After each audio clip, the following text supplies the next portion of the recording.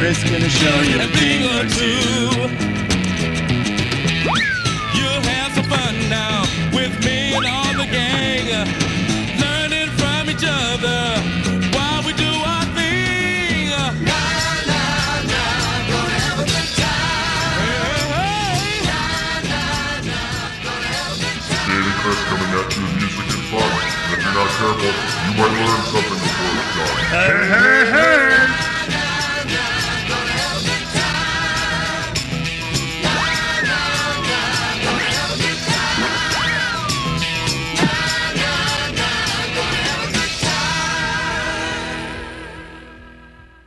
This episode of Dopey is brought to you by our very good friends in Oro Recovery.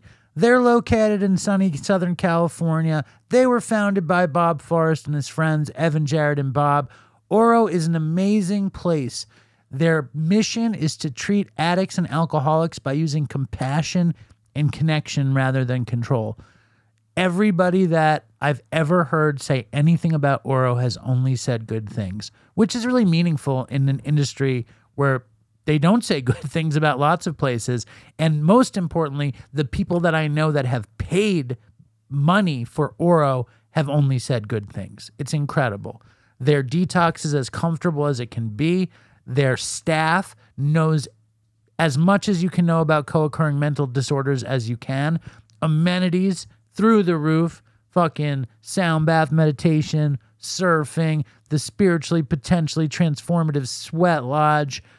Hard times, transformative times, and good times ultimately are what you get at Oro Recovery. Check them out at ororecovery.com.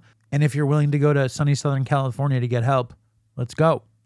This episode of Dopey is also brought to you by the good people at Sober Buddy. I've become quite a member of the Sober Buddy team. I love Sober Buddy. Every Wednesday morning, we do a Sober Buddy Zoom. And I'm going to say this. I know you guys aren't necessarily going to believe me. Every Zoom we do feels better than the last. They all feel incredibly helpful, satisfying. Our group is super tight. If you're free on Wednesday mornings at 9, you should come. If you're looking for extra tools to your recovery tool bag, please check out Sober Buddy. It's an app. It's a social media platform where people help you get and to stay sober, and it's a community of addicts in recovery. You can get it at yoursoberbuddy.com. You can sign up at the App Store or the Google Play Store. First 30 days can be free trial, but the whole thing is like $12 a month. Think about how many coffees you might drink in a month. And Sober Buddy is a pretty incredible thing. So check them out. We're there on Wednesdays. They do 11 other Zooms during the week that could be better than ours. I doubt it, but it could be. So if you're going to get a sober app, get Sober Buddy. This episode of Dopey is also brought to you by SoberLink. We need to talk about alcohol recovery in the workplace.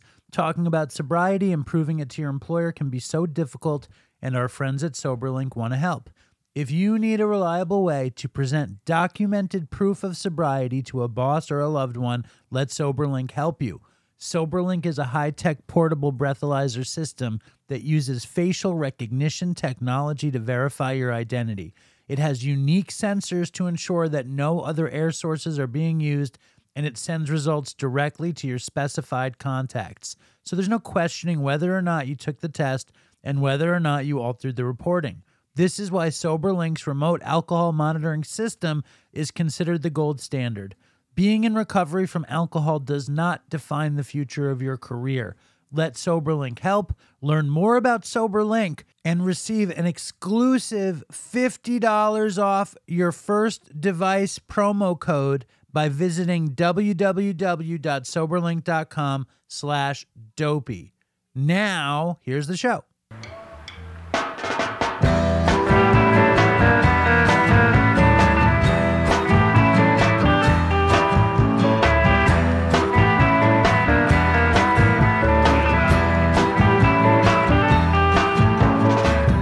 Hello and welcome to Dopey, the podcast on drugs, addiction, and dumb shit. My name is Dave. I'm home.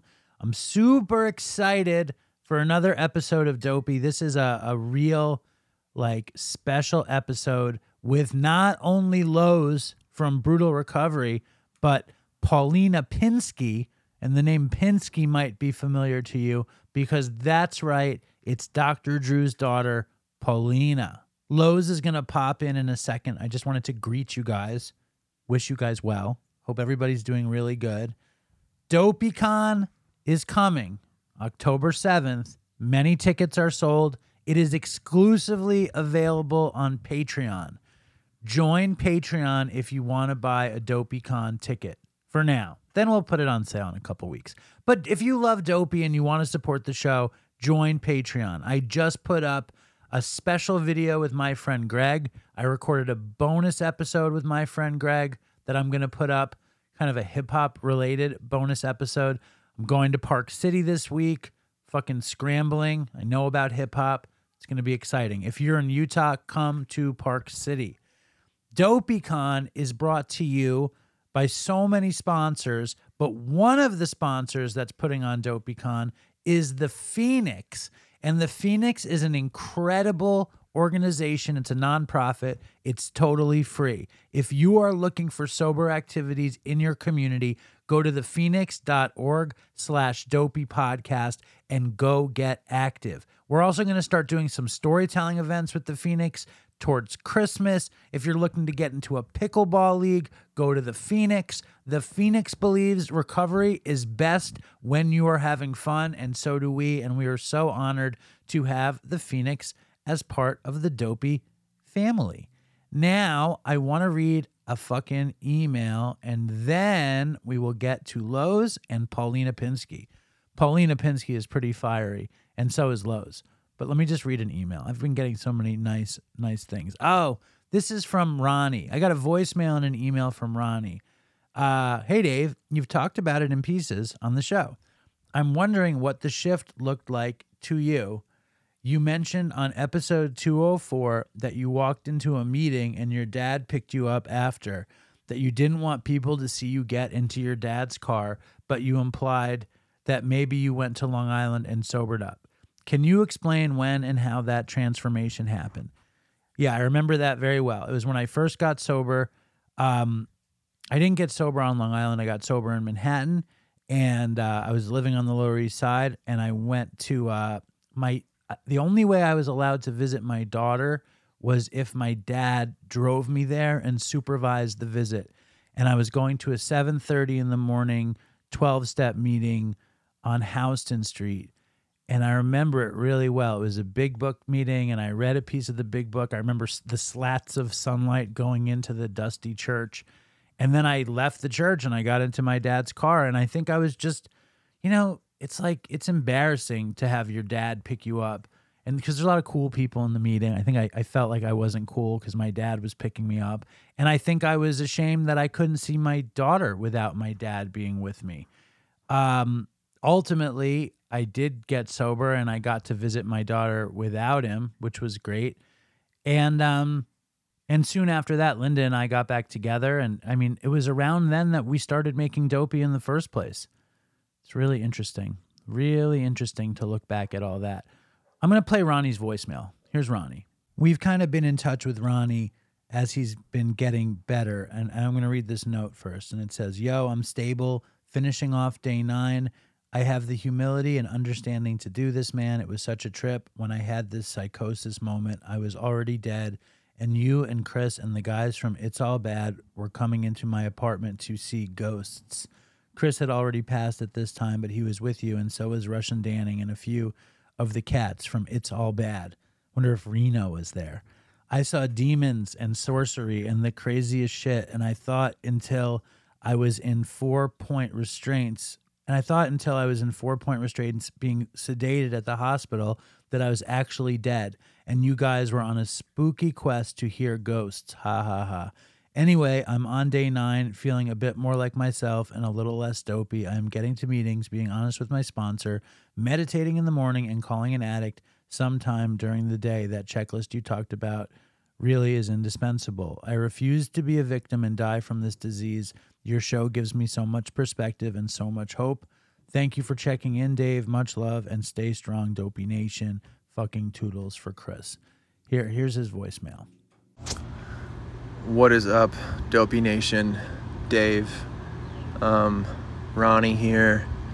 Just taking a quick break at work, and I know you and I have been kind of emailing a little bit back and forth, and you read my email on the latest Christmas episode, which just meant the world to me, dude. When I wrote you that email, I was just in a really dark place, and just feeling really alone, man. And yeah, you know, I was like 4 days away from my 90-day chip, and you know, threw it away, I guess, you know, you know, had a relapse, and yeah, the emotional backlash from all that shit, I'm still trying to process it. I'm going to meetings every day. I'm trying to call an addict or 2 or 3 every day. I'm trying, you know, I'm trying to pray. I'm trying to meditate and do the things like you had mentioned, the checklist, right?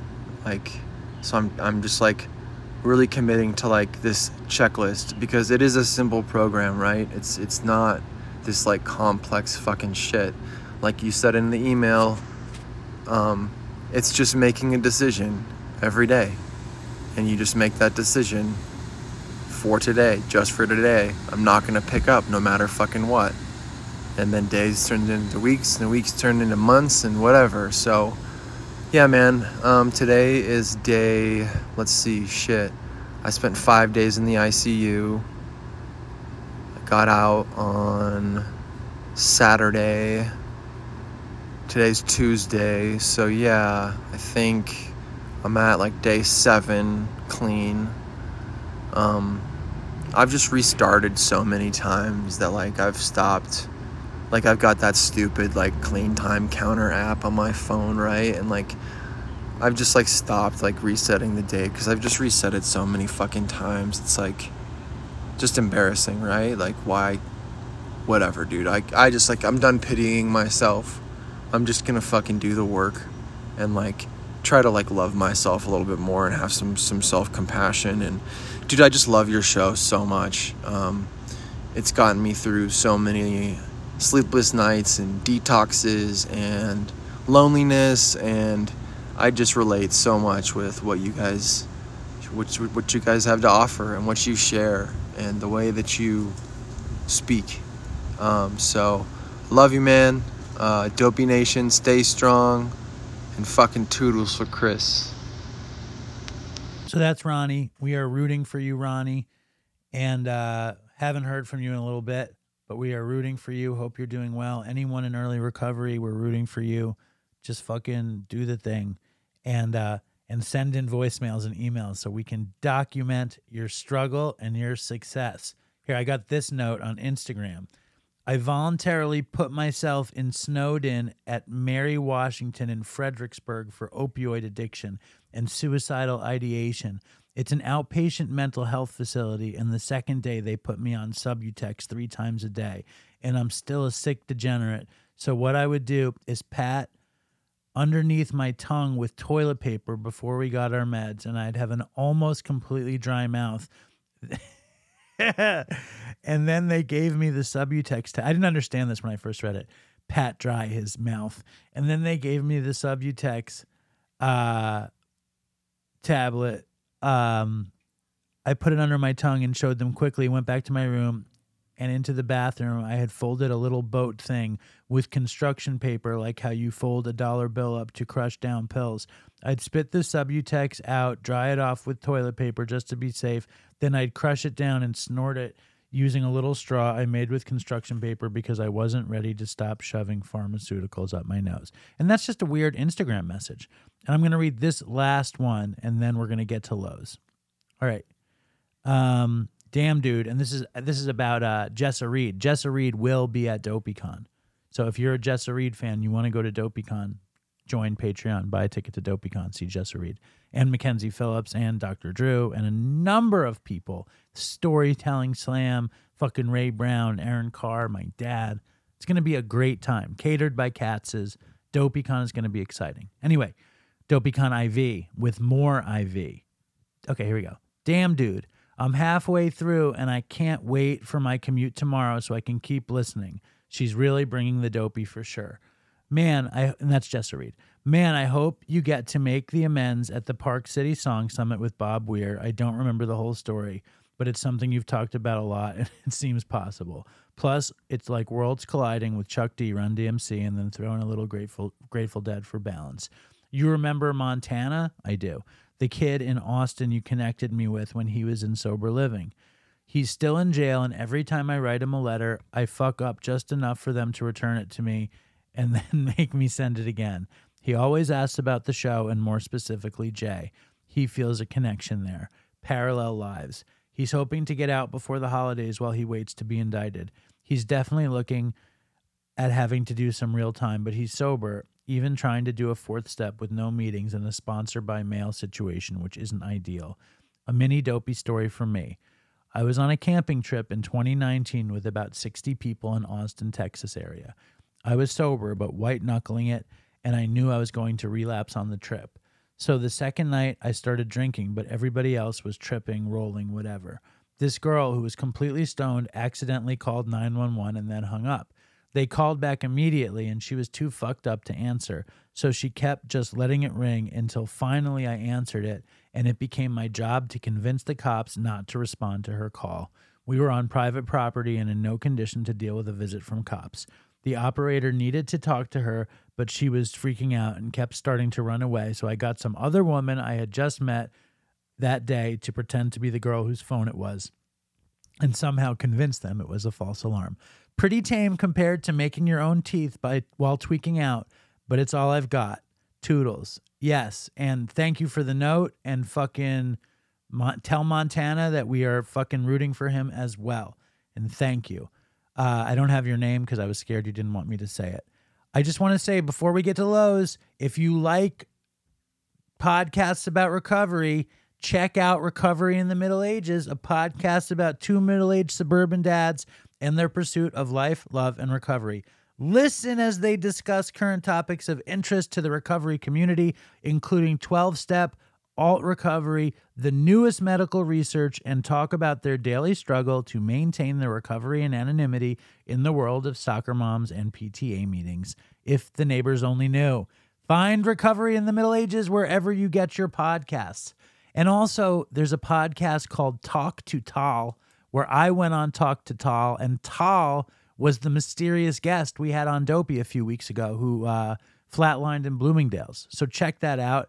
I was also on the Got Myself a Pod, The Wire podcast, discussing the crescendo episode of, I think, season 3 of The Wire, where Stringer gets executed. So check out Pod Yourself a Gun, The Wire. Check out Talk to Tal.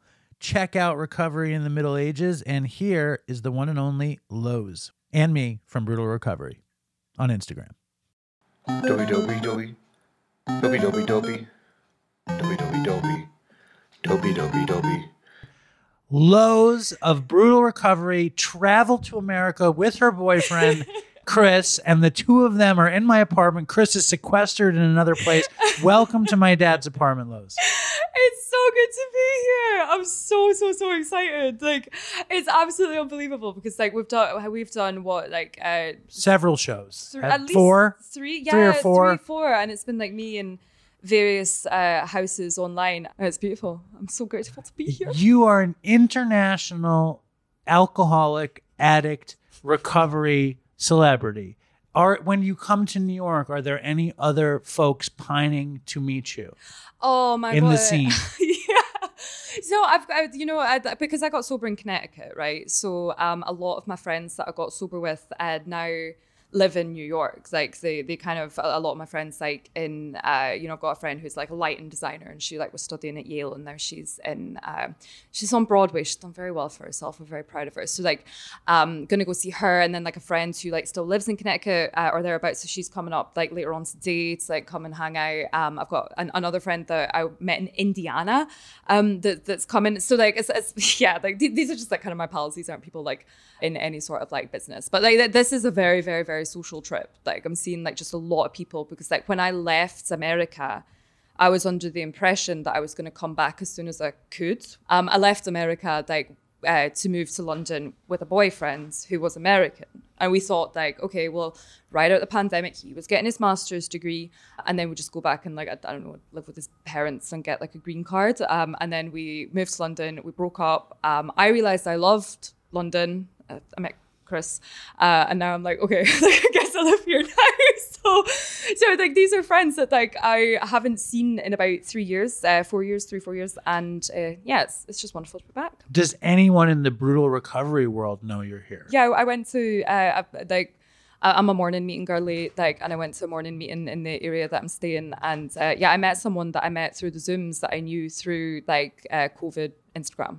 Like there's been a couple of things like that, and I've not been on Grid a lot this week because one, I don't have data on my phone because my phone doesn't work in America, and two, just I've been very present. I've been practicing presence and just, you know, enjoying the world around me. But yeah, word kind of got out, and like yeah, this morning I got about 4 or 5 texts from people being like, "Oh my God, you're in town! Come to this meeting!" So something really weird just happened before you came here, right? Oh yeah. So I grew up in this building, and the thing they tell you is you don't let strangers into the building.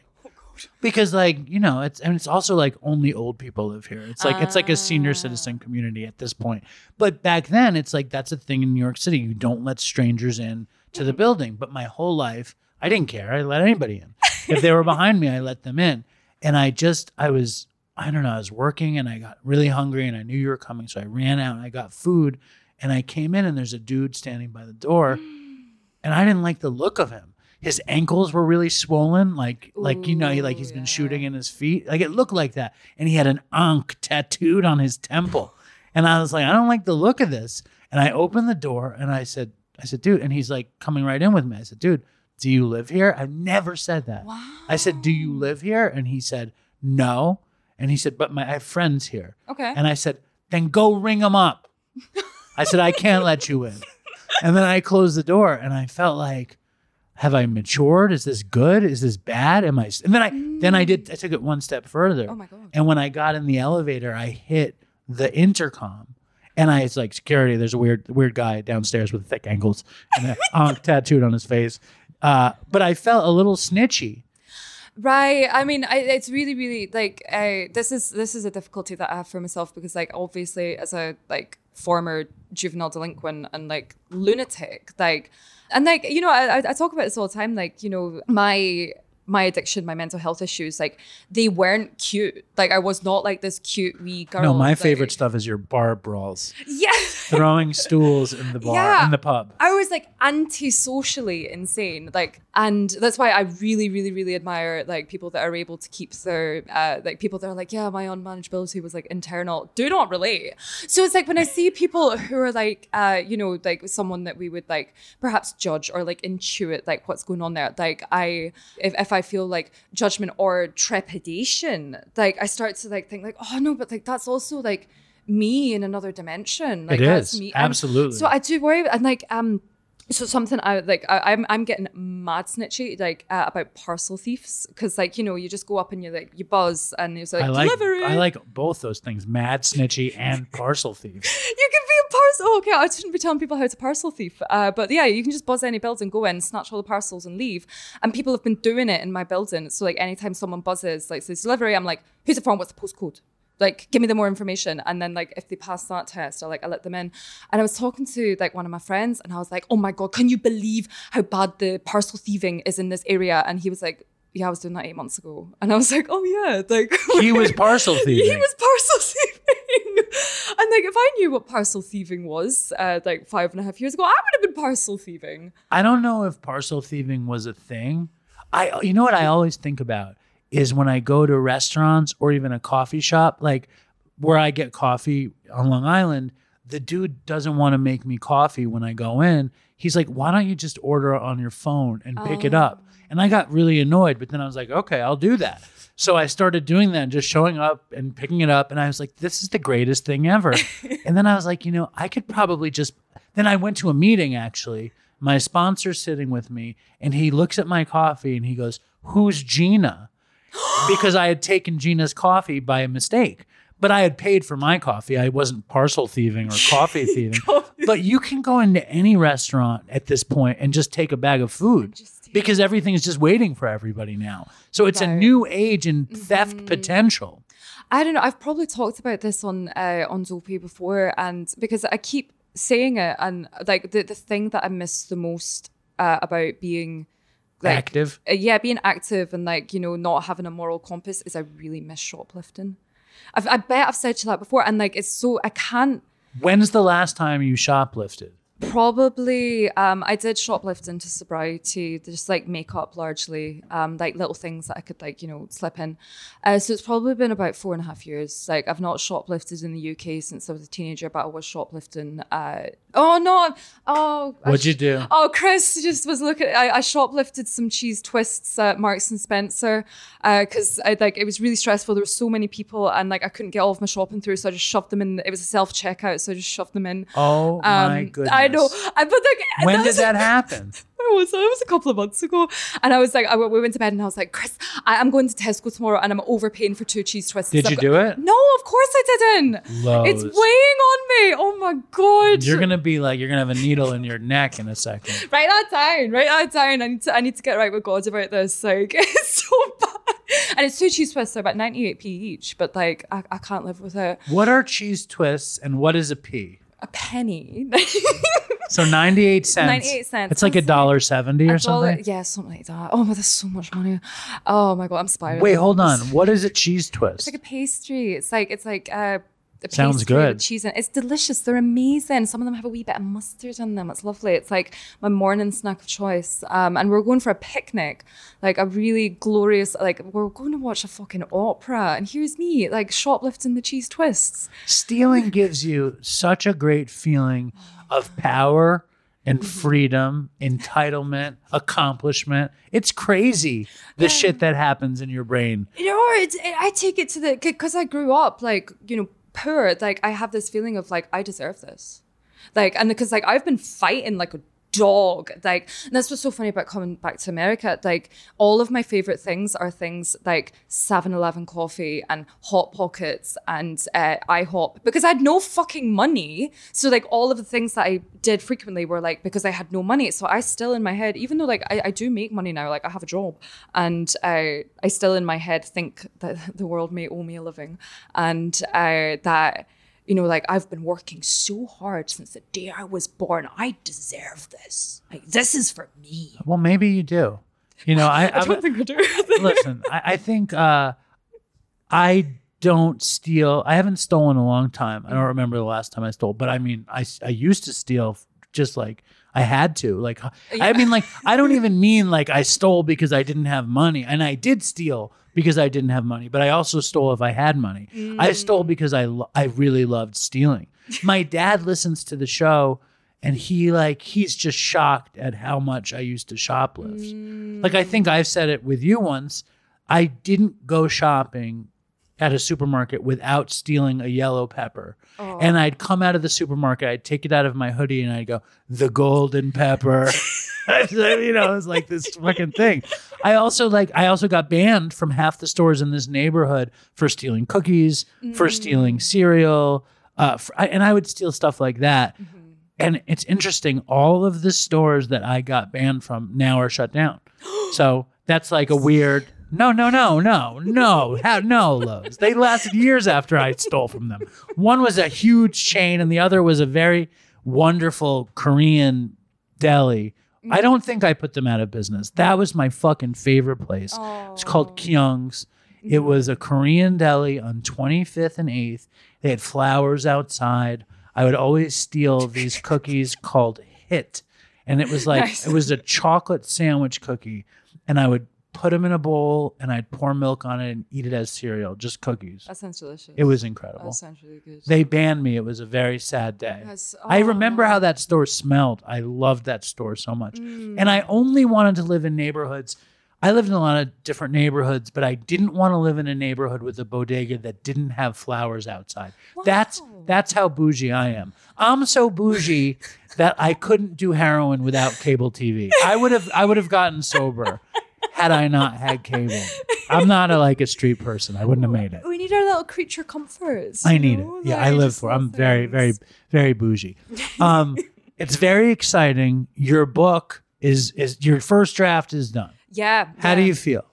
So I feel really, there is a sense of accomplishment about it because this has been quite a long time in the making, right? Because I wanted to be a writer when I was a very small child. I wrote my first novel. It was about 3 pages on my dad's desktop computer on the kitchen table, and it was about a mermaid. And I remember printing it out and stapling it and just thinking I'm a writer. I'm a writer. Yeah, Siren of the Sea. That was the name of my first Amazing. book. It had clip art.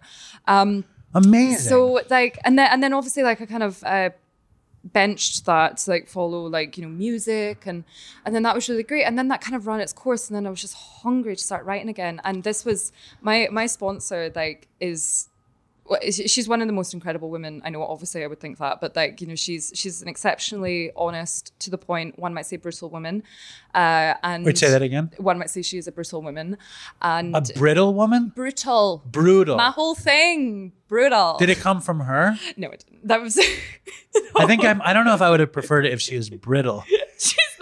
She's certainly not brittle. She is. She'll outlive us all. She's. Oh God, I love her so much. Anyway, so she I was moaning about how I didn't have a book deal, and I couldn't be a writer, and I was just it's going to be so hard. And I don't have an MFA. What am I going to do? I thought you have an MFA in singing. Yeah, no? I've got an MMA, Master of Musical Arts. All right. And Humble brag. From Yale. From Yale. No, if no one can understand what she's saying, she has a master's in musical art from Yale. So my sponsor was well, you want to be a writer, right? And I was yes, that's what I've been saying. And she's why aren't you writing? And I was just I don't know. And I've been waiting for someone to say, give me permission. So then I started this was about a year and a half ago. I just started writing for 3 hours every day. It went up to 3 hours. It didn't start at 3 hours, but I had a very rigorous writing practice. That's why I wake up so early. And then I just didn't know what to do, because I was well, how does one wait? be a How writer? rigorous is your writing practice? It's very well for me. It's consistency. I do it every day.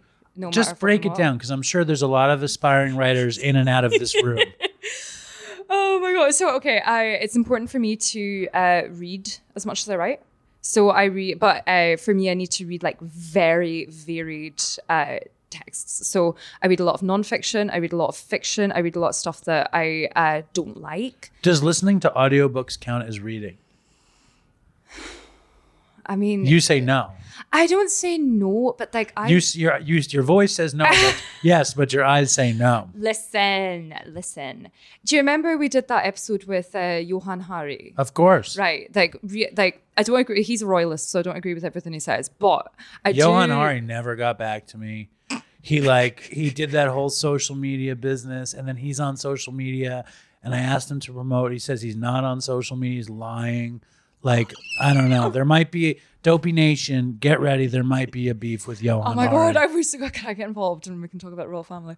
No, this isn't the podcast. What is a royalist? Someone that loves the royals. He royal loves family. the royals? Yeah, it's just bullshit. I think I'm starting a beef with Johan Hari right now. I think that's happening. Love that I brought that on. I'm so happy I instigated beef. Normally, I'm such a pathetic, brown-nosing fucking sycophant, but eventually I get pushed too far. And how many more books can Johan Hari have that I need to have him come on the show? Maybe I have no use for Johan Hari anymore. I think you've bypassed the need for Johan Hari. But I will say, I do like what he says about monotasking and what he says about reading, to build your focus. I'm going to say this. That fucking book is incredible. I have nothing bad to say about his work. I have something bad to say about him, which is that, he wrote 2 books. I'm just going to go into this for a second. Oh, I'm so excited. One book he wrote was about addiction, and one book he wrote was about attention. And when I had him on, I said, well, do you see a relationship between addiction and attention? And he's like, no. And I was like, dude, well, why don't you try to come up with something? And he's like, I'm absolutely knackered right now. And like, it was like, I remember, I think I was getting a stomach flu at the time, but right when that interview was over, I vomited for about a half an hour. And it might have been Johan Hari. I mean, this is the biggest Dopey beef in like 5 years you've just created. So congratulations. I have that effects on people. People don't like him either. Yeah, well, he's a potential plagiarist. He's a potential plagiarist. Like there was that whole thing. He's like an ADHD denier. Like and ADHD denier. Yeah, I do not wade into that. Me neither. I'm sure I have it, but untreated, of course. I have absolutely nothing to say about that. I'm so ADHD, I fucked up your whole story. Let's get back to the story. What even was the story? You were talking about the book, I think. And you mentioned Johan Hari. Yeah, oh yeah, I remember. We were talking about like... I want to say thank you to Johan Hari for coming on the show twice and not promoting it once. Back to you, Lowe's. I want to say, fuck you, Johan Hari. There we go. Now we're cooking with gas. No. Right. So, yeah. So for me, it's really important... craft discipline is really important to me, right? I'm a child of the classical music tradition, so like I was taught from a very young age, you have to really give to your craft. You have to build craft. The only way you build craft is you can't intellectualize it. You just have to do it. So for me, I'm a Pomodoro user, so I'll do like... Pomodoro? You know those wee, like, the wee tomatoes, right? Yes. Like, it's 25 minutes. Yeah. Wait, 25 minutes? What's 25 minutes? So I focus for 25 minutes. What's Pomodoros for 25 minutes? Well, Pomodoro is the technique. It's a Pomodoro technique, but I think the guy's name was Pomodoro, or I don't know, something to do with tomatoes. And he, like, I don't fucking know. So you work for 25 minutes, then you take a break for 5, then work for 25 and 5. So that's like the Pomodoro method. So okay. It's like focus is only useful for a certain amount of time. So that you got to take wee breaks. And like for me, like being an extremely obsessive, hyper-focused person, like I burn myself out really, really, really quickly. And then like I'm also very prolific. Like I can do a lot because I just get so obsessive. So for me, like I break it up. So usually like wake up, meeting, morning routine, and then I'll write to from about like 10 to 2, lunch break at 12. Chris has installed lunch breaks into our day because in my head I'm like, I'm not a human. I don't need to eat food. So I've started having lunch. We're all very proud of me. Lunch is really important. It's one of the 3 most important meals of the day. I resent having to eat so much, like, because in my head, like, I just want to write and vibe and just do. Well, how do you make a living? You're lunching, you're fucking writing from 10 to 2. How do you... And then I go to work at 3. That's like where I go. My father listens to the interviews and he's like, well, that's all well and good, but how do they make a living? That's what he asks me after every interview. Okay, Dave's dad. I teach music to small, rich children. Nice. He'll like that. Does he approve? Okay, I'm in his house right now, so I've got to, He will like that. So the book is going to come out. Is it going to be called Brutal Recovery? So it's not going to be called Brutal Recovery. Is it going to be called Brittle Recovery? It's Brittle Recovery. No, so we're working on a title. So I originally wanted to call it The Unexpected Brutality of Being Sober. And when I got sober, I was like 25. Even though I had a master's degree from Yale, I didn't know how to do anything. I couldn't stop cutting myself. I couldn't stop shoplifting. I couldn't stop anything. And so the book that I'm creating is a little bit more for, I keep saying the girlies, but like I do want it to be for all genders as well, because it's just like I want a book out there that kind of speaks just more to like the more angsty, like, and I always make it very clear, like my sobriety is very joyful. Like I have a fucking joyful life now. Clearly. Like, you've laughed more than anyone has ever laughed on this show. I know. I just can't believe it. It's fucking hilarious. I'm in New York right now. I should be dead. But I just want to like kind of create like a book where it's like, you know what? Like it's actually okay to feel like shit right now. Don't stop. Like we go and keep on going. But like, if you feel like you've lost the horizon, it's okay. like just, you know, and it just gives like practical advice and like also like kind of modernize some of the quit lit that's out there. Cause like for me, like quit lit's always been like these very ethereal 40-something women that like came into sobriety like because they needed to like fix their life. And like for me, like I got sober because I couldn't establish a life. Like I just was I had a really quick acceleration. That's not everyone's story, but it was mine.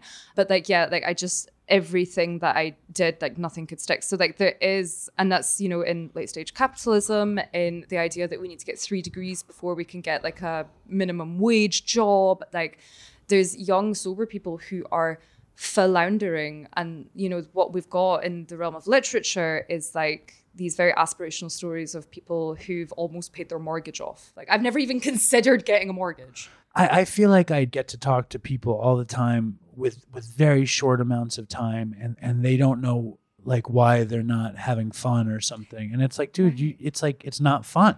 It's like, it's not fun for a long time. Yeah. Like it takes a long time to feel okay.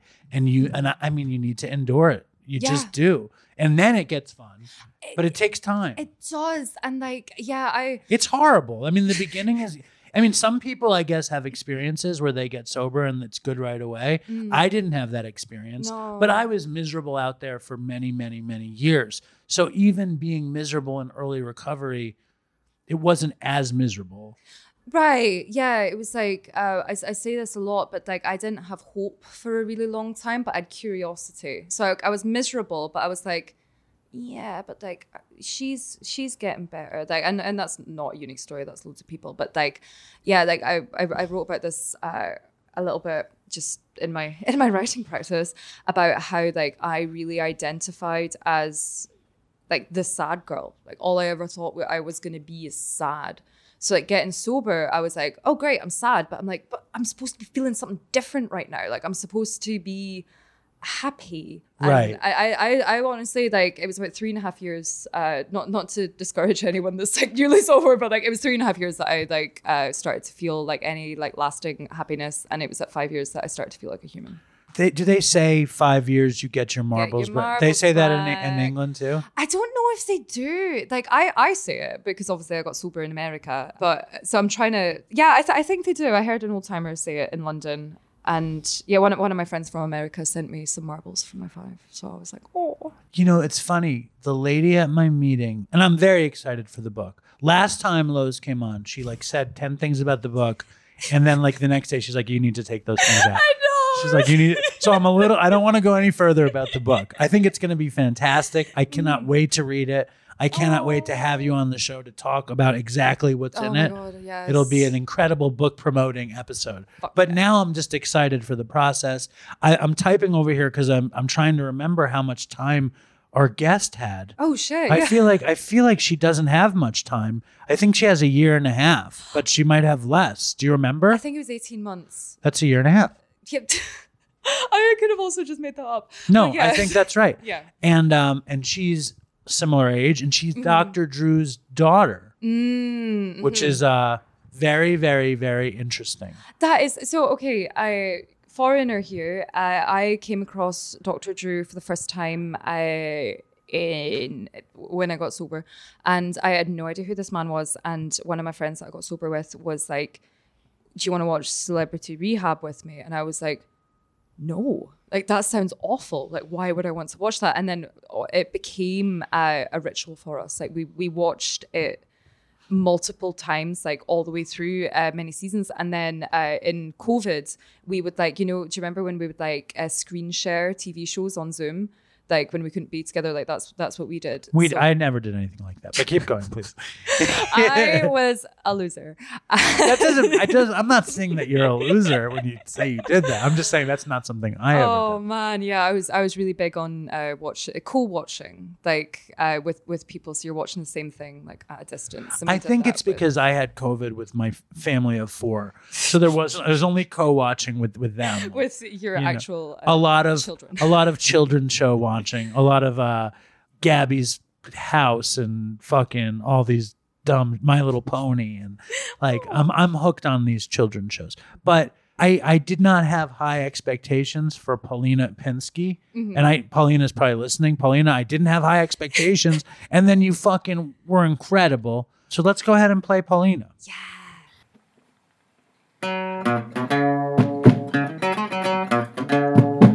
I'm in the very, very swanky apartment of the Pinskys, and I'm with the young Paulina Pinsky, who wrote a book with her dad called It Doesn't Have to Be Awkward, about relationships and all that, and intimacy, It's attachment. a teen guide to consent primarily. So should we talk about that first, or do we want to talk about addiction? Anything. I'll talk about anything. Let's hear about the teen guide to consent, because I don't know about that. Like I know that I hear both sides. What I hear is like, you need consent, but asking for consent isn't sexy. Yeah, people hate that. They really think it's unsexy. I'm the opposite. I'm hyperverbal, but this isn't about me. It's about everybody else. So when is consent sexy? Give me an example. Well, so the central tenet of our book is TCB, trust, compassion, and boundaries.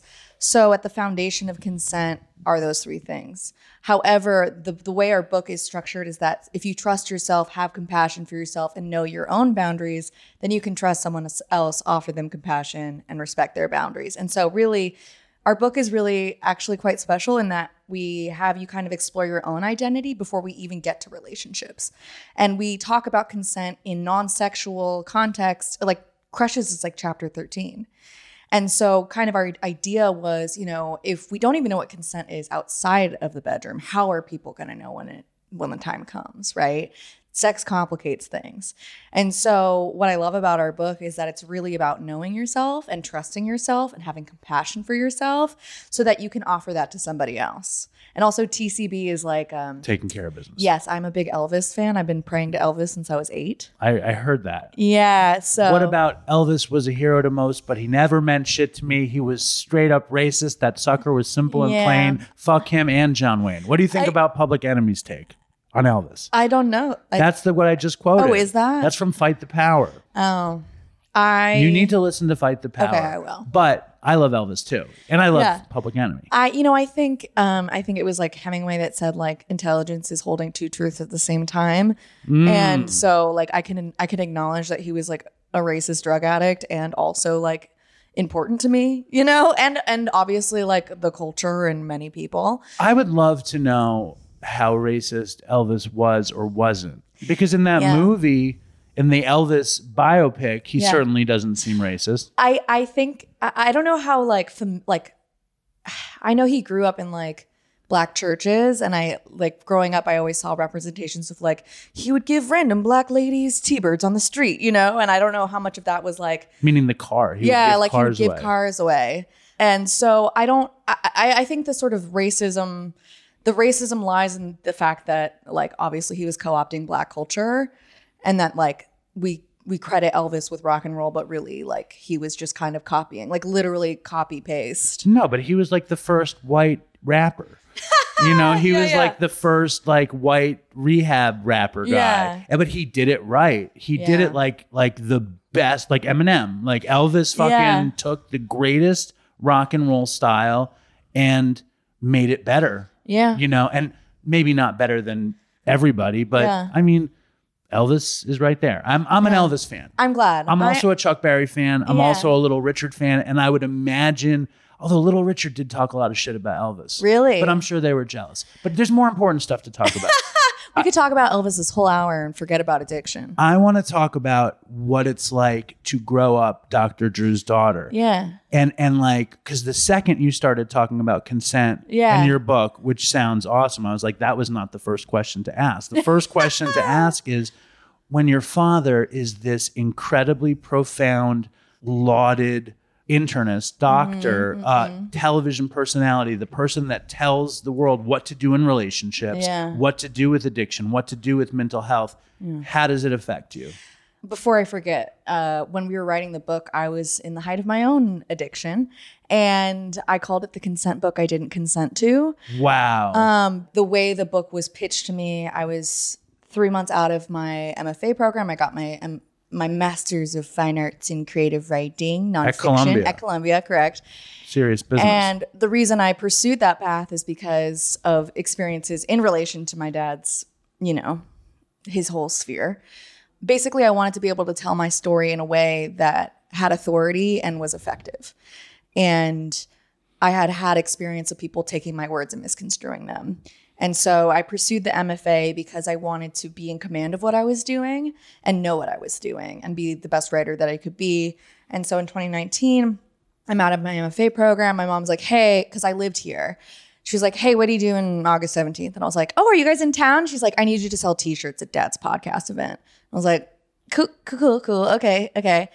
She shows up, like it's at Caroline's on Broadway. She shows up with a hockey bag full of t-shirts. Like they say like Dr. Drew After Dark. And then one's like, you shouldn't prolapse your anus, Dr. Drew. So I'm like standing in front of this table of t-shirts. And I'm like, okay. And I'm like about to start adjunct professoring. I'm like selling t-shirts at my dad's podcasting event.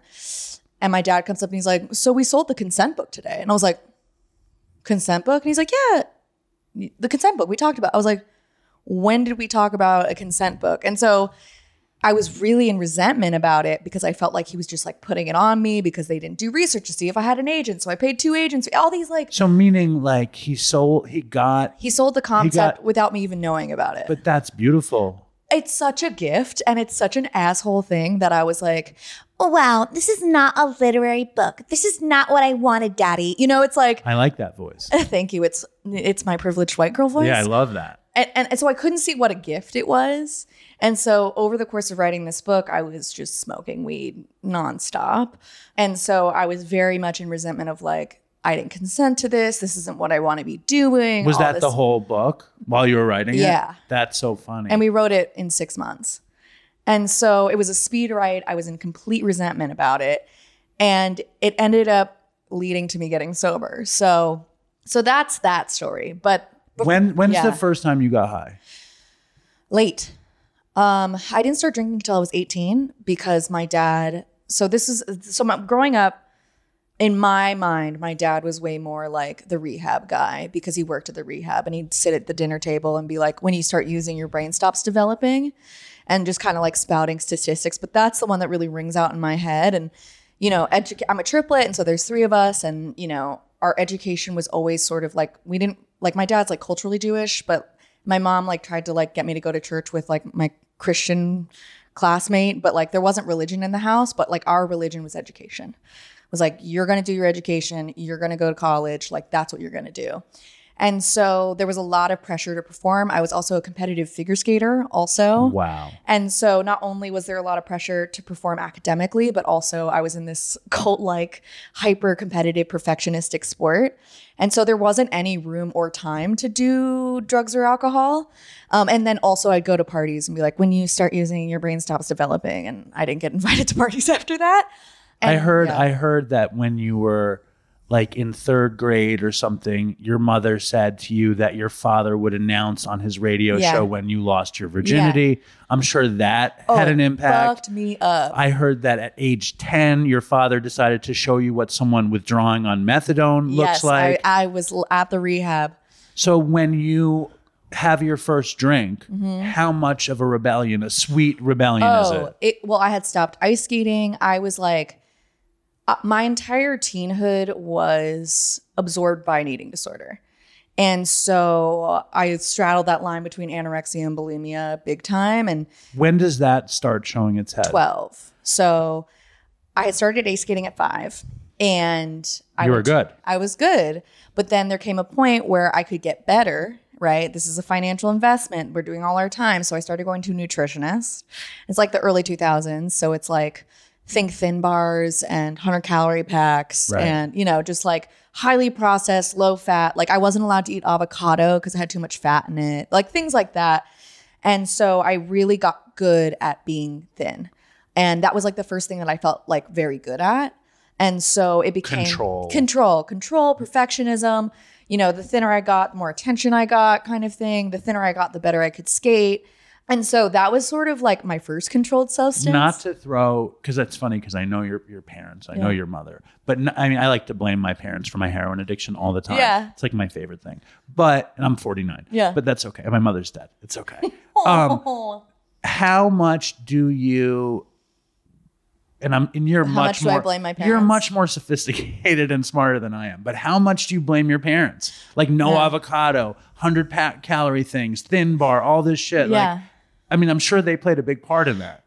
I think it's Susan's fault. If I had an ability to see this, Yeah. I'm pointing the finger at your mother. Well, my dad was never home. So like So he it's your was father's fault too. Well, This because is he good. was the man behind the curtain, Yes. you know, and she was like the disciplinarian there. Yes. And it was kind of like this, like, well, what did Lisa say? I shouldn't say her name, but what did Lisa say? You know, it was like this outsourcing to the professional. She's the nutritionist or the Yeah, coach? The nutritionist. Right. And so And your dad is crazy successful. and he would send his patients to her, and so it was like this sort of like false medicalized thing. And so it was also something that I was good at, and like at a certain point, God bless you, Mom, I love you, but she wasn't allowed into the nutritionist office anymore because she would just like, she would get anxious and be like, it's not working, you know, kind of. And it was like probably like, I don't know, like whatever the equivalent of like $500 was, you know, like it was probably at least 100 a session. I was going every week, you know. And so it was sort of this like false therapeutic sense of like, I was getting weighed, I was talking to her, I was getting praised if I lost weight. It wasn't about, you know, like I can see sort of like the false therapeutic setting, but it was like, you know, like cardboard boxes pinned onto the wall being like, oh, you can get this at Pavilions, but you can't get it at Vaughn's, you know, like just that was like my entire life. Like products and what you're supposed to eat. Yeah, And like she had like Xeroxes of what you could buy at what grocery store. so it's an unhealthy relationship with eating and food. Oh, so insane. And of course, because like I'm an alcoholic and an addict, like I took that and just like took it to the extreme that I could. Like you can only have 3 treat items or 1 treat meal a week, you know? And I was like, well, what happens if I have no treat meals a week? You know, like how much can I lose, you know? And so it became this way to control. It became this way to excel. It became this way to numb feelings. And then that inevitably slid into bulimia. When did that start? Probably like 16. And it was like enough, like it's so interesting to think about like the self-delusion that is in addiction and eating disorders. Like it's kind of that same, like, I'm not doing this thing that I'm doing. Like you can kind of convince yourself you're not doing it. See, I always consider bulimia now just as a as a means to enjoy everything I enjoy and not put the weight on. Yeah, it fucked up my throat. I got like pretty bad esophagitis. When's the first time you purge? I want to say 7th grade. I like had food poisoning and I had lost weight that I couldn't lose. And it was just kind of like this clicking moment. Bing, the light went off. Oh yeah. my God. And so the sort of like first thing that my first controlled substance was just starvation, you know, and I couldn't feel if I was hungry, right? Like I it's something that's really interesting because I'm a writer is I used to be a huge journaler. And I used to actually, something I realized recently is like I would go home and journal about my crushes because before starving myself, like boys were sort of like the first like high I could get. And I'd come home and write about it. It was like this fantasy life of like feeling loved and adored and accepted as I was around 8 when my mom was like, when you have sex, your father's going to broadcast it on the radio. And so I had this huge kind of like, I literally would journal like, I have a crush on this person, like rotating lists every day. But when I started starving myself, I stopped writing. And so it wasn't until I got to college and started eating disorder recovery that I started writing again, which I think is super interesting. So the writing was your vice, and then the starvation was your vice.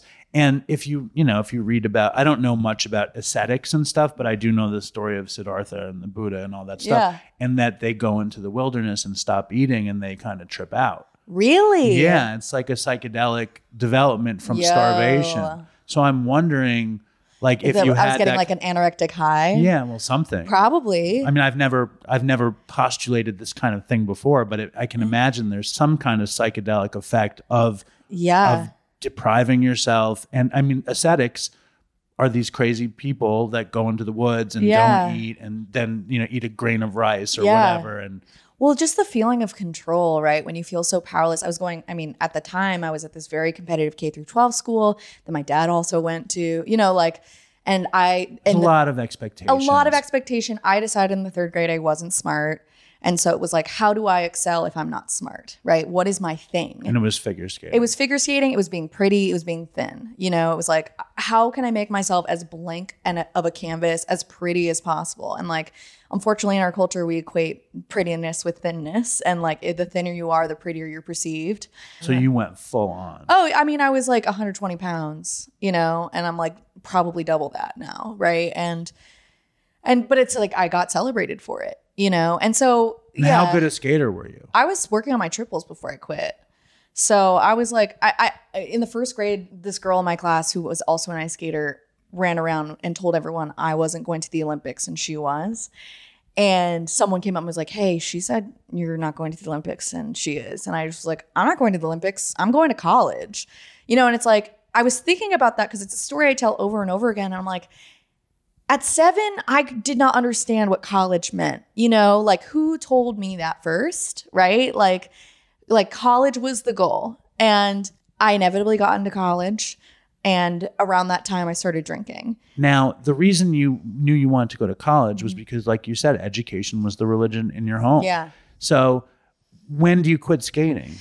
It was like 17 or 18. And it was kind of, it was this weird balancing act because my sophomore year of high school, I was skating before school, doing dance during school, and cheer after school, all on like less than 1,200 calories. I was drinking like 6 Diet Cokes a day. Madness. Like, yeah, I was like basically dissociate. Like at lunch, I would be like, you know, when you stare and it feels really good and you don't want to blink, and everybody's like, you say that every day, Paulina, you know.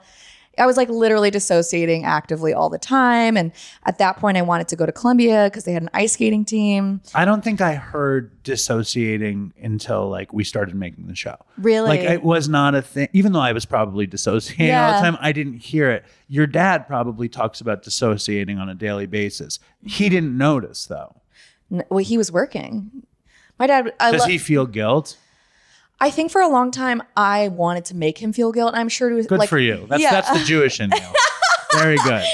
You know, I think I now see that so much of my life is a function of the life that he afforded me, that like he worked this hard so that I could go to college and graduate school and have this education. And, you know, when he was present, he was good and loving. And, you know, I no notes, you know, but also like there was a very clear absence. And when I was in high school, that's like when celebrity rehab started happening and I could drive my own car and I had a boyfriend. So then I started like secretly having sex. So that was a new vice. So he didn't get to broadcast it. No. I made sure no one knew. I was very secretive. Like, and that's another thing is like secrets were such a thing with me. I was hiding this eating disorder. I was hiding that I was having sex. I was binging and purging. Right. So much of my facade was dependent on my ability to keep close what I was doing. Well, that's the great tell of the alcoholic addict. Oh, it's so funny now. I wasn't good at keeping secrets. It's really? Weird. I was a horrible addict and I was never good at keeping secrets. I'm jealous of that. I don't know. I'm not good at keeping like secrets of like, I don't know, if I don't like something, I'm not gonna be like, I can't pretend anymore. But so much of my secret keeping is like the self-deception. Like sometimes I can't even see it. And so I have to be very rigorously honest now and like be oversharing to the point, like not so bad. I think I've always been an oversharer. Yeah. I've always like needed to tell it's weird that because I would tell all my friends that I was using heroin. Yeah. I wouldn't tell my parents. Yeah. But I didn't think my parents really cared. Yeah. I mean, not that they would have cared if I was doing heroin, but I don't think they were really that interested in what I was doing. So you're living this double life. Yeah. You're having sex, you're binging and purging, you're done skating, and celebrity rehab is on. Does that change the way you look at drugs, sobriety, all this stuff, addiction? You had asked me what it was like growing up with my dad and like how that impacted me. And the thing that's super interesting about my dad is that it's been so long standing and it's traversed so many different mediums, right? Like when I was a kid, it was Love Lines, it was radio. And so like the extent of sort of like the publicity was like going to K-Rock concerts and having rock stars being like, your dad's a good man, you should listen to him, you know, like the equivalent of like. Who's the most famous, the most impactful person that ever said that to you? Like the guy from, it's so funny because it's like, I never know any of their names. The guy from System of a Down, Serge. I don't know. I never listened to him. He said it. He said it. I got to meet Jared Little once. I saw him on the street recently. Did you? I should have asked him to come on the show. It's like something. That's one of my regrets. I fall asleep at night too. It's gonna come back. You never know. He's gonna hear this and be like, "Yeah, I remember when I met Dr. her." Drew was a good man. I told her. Yeah. She knows how it is. Well, yeah, it's just like it was a constant thing, and so like the kind of equivalent of like your dad's corporate luncheon was like me going to concerts, which is like so funny because people like I remember my peers being like, "I can't wait to go to this concert," and I was just over it. Right.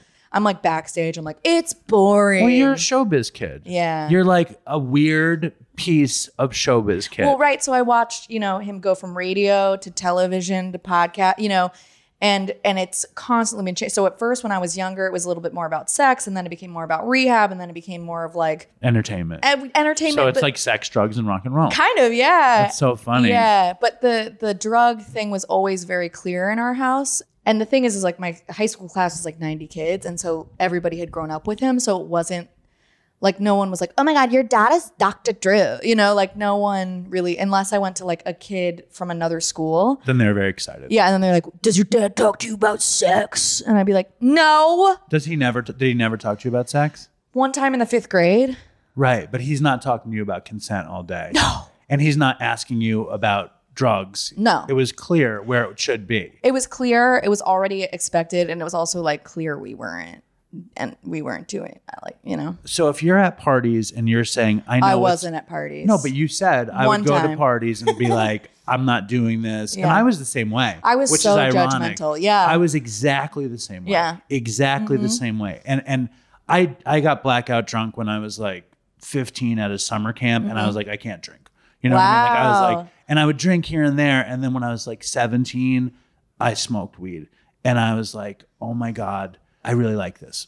And then when I got into college, I smoked weed one day and I was like, I need to stay like this. And I smoked weed every day from that day till I was 41. Wow. Unless I was in rehab or Wow. jail. I smoked every day from 18 to 41. And I was in love with weed. So Yeah. I mean, like we've talked about. I'm really excited to talk Yes. about this with you, Dan. Yes.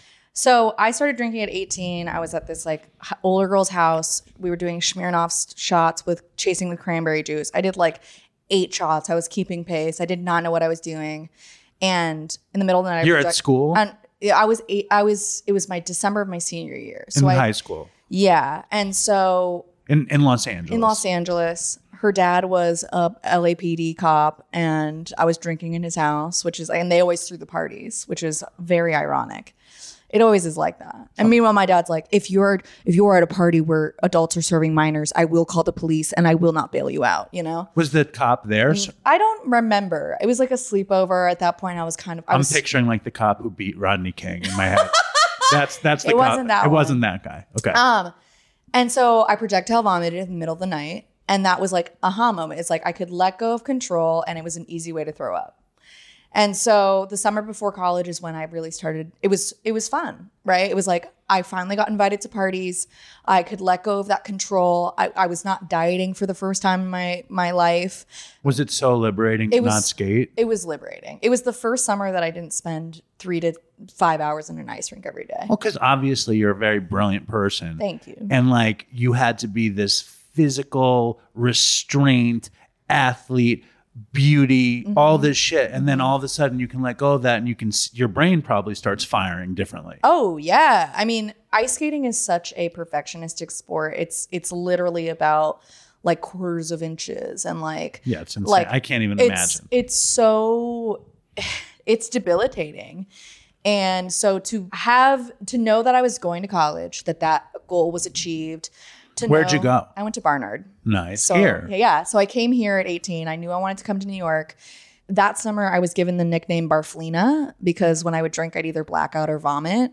But again, it's like at that age, like that's kind of like the norm. That's it's the like deal. Everybody's doing it. And so, throughout college, I was like binge drinking 4 nights a week. I don't know how I did it like physically, because I remember literally saying like, one of the first times I drank, I'm like, I threw up like every single time I drank for like the first 6 months basically. And I remember saying out loud, like, I think I'm allergic to alcohol. I say the same thing. Yeah. And I would always say that I'm not allergic to alcohol like alcoholics are, but I get sick. Yeah, that's how, well, I didn't even know about like the allergy. Yeah, of the yeah. body, you know, like, no, me neither. But yeah. when I hear people talking about it, I was like, I know I was fucking actually allergic. Yeah, I think I would was. black out and throw up. Yeah. And I couldn't handle it. Yeah, and I would be hungover for like 3 days. Yeah, it was torture. It was painful to drink, and yet like I had to drink to be invited. I had to drink to let go. I had to drink to socialize. And so freshman year of college is when I addressed my eating disorder finally. The binging and purging really accelerated because How did you address it? I came home for spring break and I was having dinner with my mom. I love you, Mom. And we're eating a cheese board and she was like, "Are you really going to eat that?"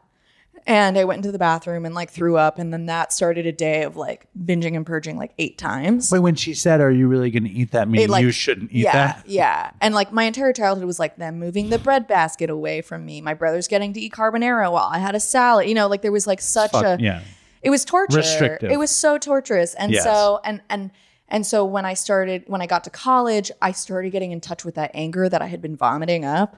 And so when I purged 8 times in one day, it kind of like, it was my first moment of clarity where I was like, I can't, like, this isn't good. You know, like this, I'm doing something here. This isn't just something I do occasionally, right? Like This is what I do. this is what I do. And so I went to my school's health services. I got referred out. I found a therapist. I was with her. Yeah. Dr. Drew is your dad. You're Yeah. like, fuck it. I know that I have some fucking illness and Yeah. I need to treat it. And you knew exactly what you had to do. I will say that that's the beauty of having my dad is there was never a moment in which I had to like convince them of mental illness or convince them of addiction, right? Like once I finally opened up to my parents about my eating disorder and that I was like, my dad was like, "Well, what are you doing for it?" You know, it's like, "Well, I'm in therapy." Okay, good. Keep doing that. You know, like there was no sort of like fighting through the stigma of what I was experiencing. There was just like support through getting help, Right. which is a privilege. It's a beautiful thing. Besides the fact that they're responsible for all of your problems. Yeah, they Besides that, did it all. Well, the fucked up thing is that you're in 12 steps. I'm in 12 Yeah. steps, and we're not allowed to. We can only blame ourselves. Yeah, You know, that's yeah. the worst part because I want to blame like. Well, so then this takes me nicely into. So I wrote a piece my junior year of college called "Get Your Teeth Checked." So it was someone asked me to write an essay. I had started getting into body positivity, and like in 2012, that was like a big deal. And so I had written like a horrible blog post for this organization called Endangered Bodies, which was like a feminist, like a body positive discussion group in New York City. And so my friend had seen that, and she's like, "Hey, will you write a piece for the Columbia Spectator's art magazine?" And it was sort of the first time, like I woke up in the middle of the night and it just like spilled out of me. Like it felt like divine What does "get your intervention. teeth checked" mean? So when I had told my mom I was bulimic, she told me to get my teeth checked. Right. She said, "Well, get your teeth checked." And so the opening of Did this, your mom know anything about bulimia? Okay. and so the opening of the essay is that scene. And then the whole essay is like my attempt to be like, the intergenerational body trauma is real. Like my mom and I are working on our relationship. Like we're both healing. And it was very much like beginner writer trying to put a bow on a very painful situation. Meanwhile, my mom and I couldn't be in the same room together because it is no mistake that when you vomit, your mouth is in the same position as screaming. Right. And so all that anger that I had been repressing and vomiting was just spewing out. I just remember being like, I'm angry. I'm going to be angry for the rest of my life. Like, this is who I am now. And meanwhile, Deep fourth step material. oh my God, yeah. But the beauty of, you know, being in treatment for my eating disorder is like, I feel like I had something to stand on recovery wise. Like when I came to 12 step, I kind of slipped in very easily. Because you had done it. Mm-hmm. But the interesting thing to me is that when you're getting treated for your eating disorder, your alcoholism and drug addiction are kicking in. Accelerating. So no describe one's that. commenting either though, right? Like, Do they know? I would be like, "Oh yeah, I'm drinking," and I would have sex with this person. Like I was only drinking at that point. So all throughout college, 18 to 22, I was binge drinking And fucking indiscriminately. Yeah. I like to say in college, people would trip and fall and land inside of me, like. And it was like this, like I wanted intimacy so badly, and I knew that if I used sex, it could force intimacy, but then I would feel robbed of an emotional connection that never existed. Right. And so it was just kind of this like this God-sized hole, really. That you're trying to fill with With dicks. dick Yeah. and alcohol. Yeah. Yes. And so I wrote that piece. It was really well received in the community, in my college community. I was seen as a writer for the first time. It was the first time that I had an identity that wasn't ice skater. Right. And so Pretty girl ice skater. And so 6 months later, it got picked up by the New York Post. Nice. Coincidentally, during Eating Disorder Awareness Week. Beautiful. And so within 24 hours, I was on CNN, Entertainment Tonight, The Extra. Expert. Yeah. And so all of a sudden, Bulimic. Dr. Drew's bulimic daughter. If you Googled me in the year 2014, it was 400 pages of Dr. Drew's bulimic and anorexic daughter. Right. And so it was ironic because this thing that had been my true deepest secret was now public. And for so long, I was so afraid of people finding out, of course, like I had sex, right? So it was like kind of the manifestation of my worst fear amplified. So you talked about sex and all that too. Not yet. You didn't talk about sex. No. You were just awakening sexually. I was. And in it. And then you're also this public figure about wellness and you're drinking. Well, Crazy. right. Well, so that was what was so, like, again, it's like that cognitive dissonance is like, I was able to snap to, like, I literally got my hair bleached the day before because, like, I was a college student with, like, roots and yellow bleach hair. And I was like, if I'm going on national television, I need to look the part, you know? And emergency bleach job, like, literally texting. But it's total your double life. Right. It's the thing that you had done your whole life. Exactly. It's like, this feels totally my me. ice skating training snapped in. Right. Yeah. And so I was able to be like, everyone thinks my family is perfect, but we're not. Like, we're put on this pedestal, but we're just like anybody else, you know? And I looked like a senator's wife. I was saying all the right things. Right. And my dad was, first of all, my dad was like, you don't have to do this, you know? But I felt an obligation. I was like, well, I can talk about body positivity. I can talk about eating disorder. I can be the change in the media I wish to see, kind of thing. And then you get validated. Oh, and yeah. you get high. Yeah. And you get to be in your dad's world and accepted the way your dad is accepted, which is so exciting. I love that you're saying that because every time I tell this story, there's like this story I tell, right? And I feel like I've never really thought about the high I was getting off of. Oh, yeah. You know, getting picked up by the limo I at do 6 everything to a.m. get high. Yeah. So I understand. Yeah. And so all of a sudden I became eating disorder girl, which just made me drink more. I'd go to the bar at Columbia and people would line up and be like, you are so brave. Right. And I was like, this isn't brave. Like I was so shut down.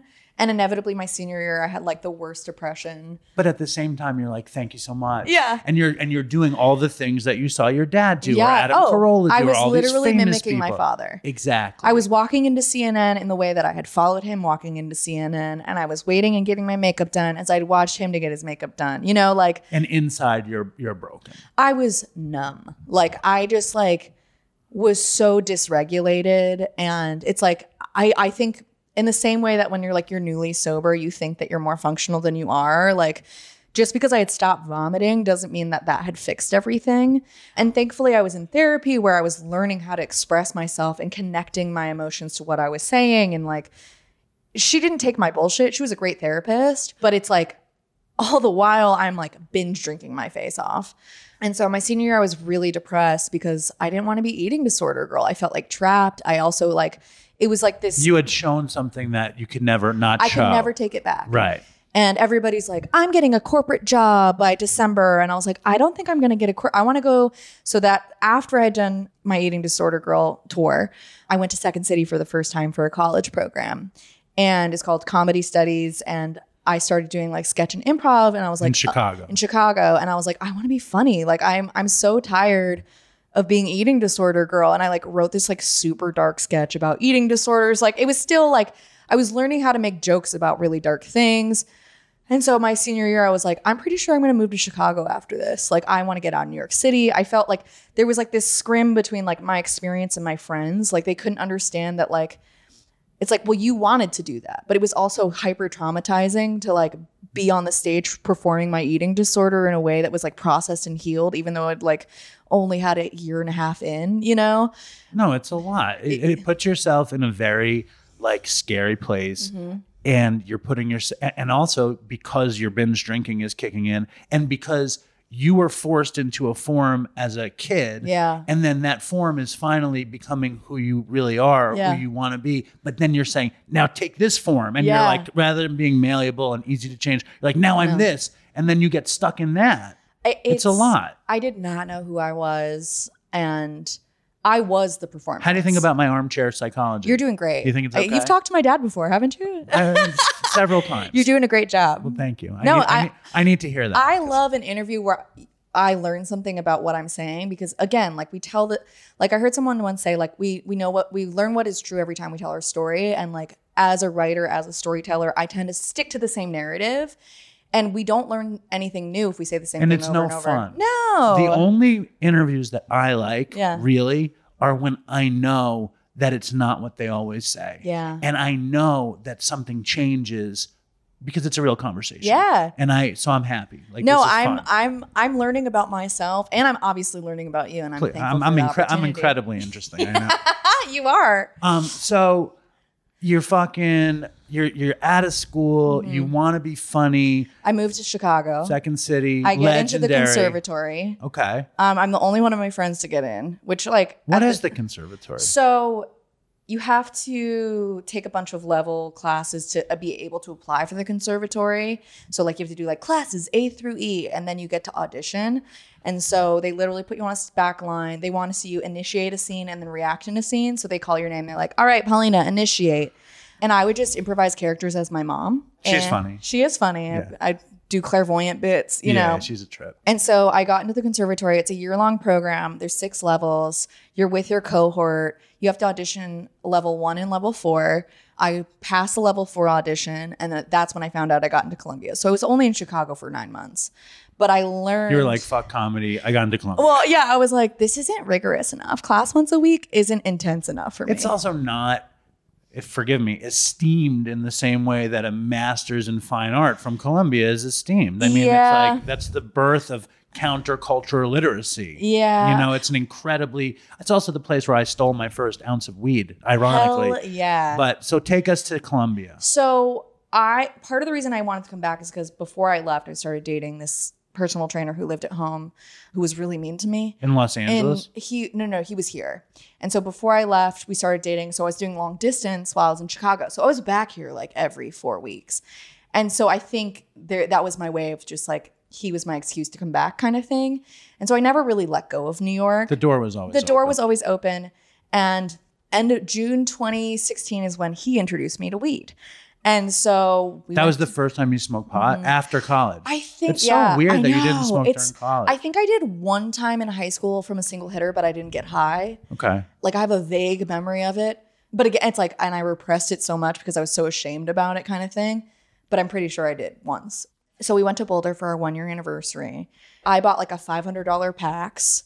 And we got like super strong weed, and I proceeded to get like... The PAX was that weird vaporizer thing? Yeah, it was like the first gen, like you shove weed in it. Yeah, I remember. I got one of those. I was a waiter at Katz's, and there was this other waiter named Lenny, and the PAX came out, and we were like, we're going to get it. Yeah. I didn't love the PAX. Me neither. It would like get too hot and like overbake. It ruined a lot of bud. It ruined a lot of good lot of good stuff. It was not the way it was supposed to be. No. But hold on. How do you go from smoking your first smoking to the PAX? That was my first like true smoking experience. I don't know why. Probably because I think because his tolerance. No, but you take a hit of weed. You're like, what was the reaction when I was 17? No. When you're with the trainer guy and you smoke weed with him the first time. I was like hallucinogenically high, and he didn't get as high as me, and he was resentful that he wasn't getting as high. Was he like a super stoner guy? He had been, but he had dropped out of school because of his marijuana addiction. And it's so funny because I was like, he said that, but I was like, there's kind of like a disbelief about it. And so we went and he was like, don't tell my mom and dad we're smoking kind of thing. And so we like became sort of co-conspirators in that way. And I was like hallucinogenically high. Like I remember watching his head like morph into like Jim Carrey's Cat in the Hat proportions, and just like laughing, and him just being upset that he wasn't as high as I was. Well, you had never smoked before. But that was like the core of our thing was like, I'd get higher than he would. He'd be in resentment. And that's so funny. And then, I know it's like so alcoholic. Yeah. And then like later on. I think I've been like that. I think I've gotten angry at girlfriends who got higher than me. Yeah. And I'm trying to smoke more and all that. Yeah, I love that. Yeah. And so from that point forward, I smoked like every day. And how soon after that do you put down $500 for the PAX? Oh, no, I did it before I even smoked. You bought the packs before you ever smoked. Yeah. That's crazy. I That's know. crazy. I know. That's like buying podcast gear without having a podcast. I know. But did you use the fuck out of the packs, or did you Yeah. find that there was a better method for yourself? No. I used the fuck out of that pack because I could like justify that it was like better for my lungs or something. It's like if you'd mentioned the word packs to me, I wouldn't know what it was. Yeah. But it triggers when me and Lenny were Yeah. like, dude, we got to get the packs. Yeah, like yeah. I don't know anything about it, but it's like it's so funny how Yeah. that is. Yeah. Okay. So weed becomes Well, so June, I do ecstasy for the first time and realize that I've been depressed my whole life. was it here you did ecstasy? I did it at Bonnaroo, Okay. listening to LCD Sound System. Okay. With my best friend. So like, I don't know. The thing, like at the beginning, like set and setting actually paid off. Like I feel like that experience was the only time I did ecstasy because I started getting debilitating migraines and I got a migraine at Bonnaroo. And so kind of that anger that I stopped vomiting up started detonating in my head, basically. And so I started getting debilitating migraines. And I, in August, had a migraine so bad that half my body went numb. I felt a marble go up my neck. I call my dad. He's like, call 911 immediately. You might be having a stroke. Oh my I call God. my mom and I'm like, and she happened to be in town, thank God. And I was here and I was like, I did ecstasy in June. Am I dying? I'm so sorry. I should never do drugs. You know, she like meets me at the ER. Thank God she was there because they were like, she's just having a panic attack. Wow. But I was having migraines. Do they give you benzos? No, they didn't give me anything. So I think it's interesting though that you find weed, Yeah. you fall in love with weed, you have an amazing ecstasy experience Yeah. at Bonnaroo. Most dopey guests at that point are on heroin the next Yeah. year, you know, but you didn't go down the drug path. No, well, I just stayed like weed was my drug of choice. Like, and that's what's kind of been hard in recovery is like You get judged for it. yeah, well, like it's like sometimes, and I've said this before, my dad's like, you don't mean that. And I don't fully mean that, but sometimes it's like I wish it was meth because then people wouldn't be like, meth is not addictive. Meth is medicine. You know, it's like, It's annoying. It's annoying. It's got to be very annoying. And I'll say this, Yeah. right? Like I said, I identify as a stoner. Yeah. Like I live for stoners. I live for weed culture. I Yeah. live for pot. Yeah. I lived for bong hits. Yeah. Like I said, I smoked every day from 18 to 41. Yeah. Then I wound up doing every psychedelic and then so the psychedelics come into my story. when too. does psychedelics come in? What I was gonna say though is that I think it was harder for me to quit weed than heroin. Yeah. So but Well, also because like culturally, like the rhetoric used to legalize. I'm not against legalization. I'm against the rhetoric used to legalize because it's not true, right? That marijuana isn't addictive, that it is a medicine. And it's like this panacea that's going to cure everything when. is panacea? Is that the Yeah, right way to pronounce it? I think so. I think it's panacea. Is it? I think so. Call your dad right now. Beep, beep, beep. No, I got to find out. But anyway, Psychedelics happen in grad school. but before that, it's like and I've made a lot of pseudo enemies because I talk on the show often about how I plan on being an old man who smokes pot on my porch, listening to the Allman Brothers. Like I plan on having bong hits in the future. But when Chris and I started the show, Yeah. I said that, that harm reduction, that smoking weed or any kind of harm reduction is probably harmful Yeah. and dangerous. I agree with that. But after Chris died, I realized that I could be harming people who are doing better. So I backpedaled and I've decided, what the fuck do I know about your life? I know about my life. That's where I exist. But I also think I've seen in my year, I realized I'm 18 months sober. I've seen 4 different cases of weed-induced psychosis in the time I've been sober. Where? People in my life. I got sober because I was trapped in a car with my ex-fiance when No, he that was in story is too weed-induced. good for you to just Okay. throw it away. I want to hear about your psychedelics Okay, and I want to so- hear about your weed arc. Okay, I got you. So I started getting migraines and they said I couldn't drink anymore. They said I couldn't drink red wine. I'm my mother's daughter. I love red wine. She loves red wine. She loves red wine. There's a fridge of it down there. There's a bottle in there that I got at a winery that we can't open for 20 years. That could be like your almond brother bong hit moment. But also it's like, I had no idea that I would like, I knew that sobriety may come for me like in my 60s, but it came early. So I used marijuana as pain management and it's like, it didn't actually cure the pain. It just helped me like reconceptualize the pain.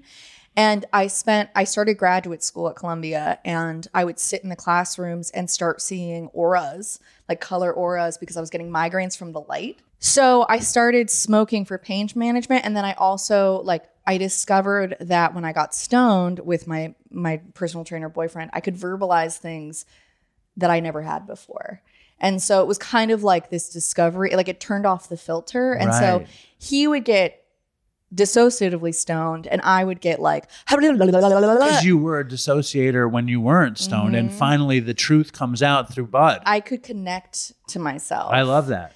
But that's why people talk about weed as this medicine. I know. Because it did it for you. It did. It got you in touch with yourself. It did. But then it's interesting though, because then I would try to write stoned, and I submitted this piece, and my mentor in grad school was like, what is this? Right.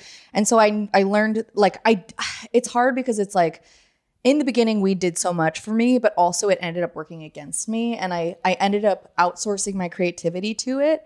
And then without it, I felt like I couldn't be creative. Yeah. And then I get high and not be able to be creative. And so it was this Sisyphusian cycle where it was if I don't smoke, then I won't write. But if I smoke, I can't write. And so I have to smoke. And then I'd be in the bathtub at 11 a.m. stoned. But you think it's a lubricant, but then it's totally stopped everything from happening. Well, it's interesting because I think sometimes people believe that marijuana can get you in touch with your higher power.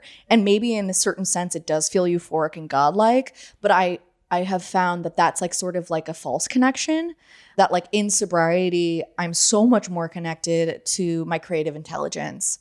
That is my higher power, is my ability to connect to my creative intelligence. And if I'm outsourcing that, I'm disrupting my own connection and my own power. No, it's interesting because I know that when I started smoking pot on a daily basis and I fell in love with it for this creative lubricant, for this oneness feeling, which I really felt and I know that it gave me so many gifts. And I believe that weed does connect a lot of people to a higher power. And I'm not against, I love reggae music and the idea of meditation through weed. And I wish I could have done it. Yeah. But when I was 20, me and my roommate would smoke weed every morning. Yeah. And my roommate would say, ruin your day, and hold up a bong. Yeah. Because as soon as we took a bong hit, You're done. We're done. And it's maybe it does all these good things, but ultimately for people like us, it prevents. Well, I think that there's a turning point. How many people do you know, or how many people do I know that want to do X, Y, and Z, but they're still smoking, so they can't do anything besides smoke? A million. I know 2 people who I can say can actually use it in a way that is not addictive. That is they can smoke once or twice a week and put it down. A chronic user is anyone who smokes more than twice a week. Which is no one. I mean, no one. No one smokes twice a week. Right? I know Prove me wrong, Dopey Nation. Yeah. Prove me fucking wrong. Yeah. But I believe there are people out here in the world watching us, listening to us, who have a relationship with marijuana that's successful for them. God bless them. God bless them. Exactly. It has nothing to do with me. But I think that because it's usually people who don't have addiction in their genes that are I was able to put it down, so it's ridiculous that you can't, and it's the THC content in marijuana now, in 1993 it was 3.4. Now it starts at 12. We're not talking about, weed as it was. This is a different beast. This is genetically modified, highly addictive, psychosis-inducing shit. You know? I mean, I was on a mission to find higher THC content. Yeah. And I loved it. I loved, and I came up in the 90s. Yeah. And Kind Bud, the development. You're too young for this, but there was the development of Kind Bud and the dank, and then all the fucking concentrates and starting with the old Afghani hash and turning into keef. The first time you stumble onto keef, it's game over. It's just such an exciting time. Yeah. It's just crystals. It's amazing. It's just crystals. That Yeah. sounds so magical. And then shattered and wax and all this. And then No, now it's it's the a whole other progression. thing. Well, yeah. I think I was able, it was sustainable, quote unquote, until psychedelics entered the picture, until I What were you doing psychedelically? Psychedelic wise, I should say. So after graduate school, I started dating somebody who had just moved here from New Orleans, and he considered himself a psychonaut. Oh. And so I was doing fucking research chemicals. Okay. So he would have stuff mailed in from the Netherlands, and I Give us some compound. 1-PLSD, 4-ACOMET. You're talking to your people. Yeah. And the thing is like, I never did my own research. I was kind of outsourcing my trust of like, if he's doing this, right? I can do it. I can do That's it. because you're a drug addict. I know. God bless you. I You say know. you're just a weed head, but you have a nice, rich, I dissociative history. I'm so lucky that I didn't date someone who was doing meth or heroin. right. Because I mean, codependency is a huge part of my thing. And like, because he was doing it, I was doing it. Right. And like, because I was dating and then inevitably he moved in the week before the pandemic started. And that's when dabs were introduced. And that's when my addiction just like totally accelerated. Where is your dad's voice in your head during all this? I think because I was in so much resentment about the consent book. So I started dating this guy around the time that the consent book was happening. And so I think I was trying to prove him wrong. Resent the consent. That should Resent be like the the consent? next book. That's going to be on my tote bags. Right.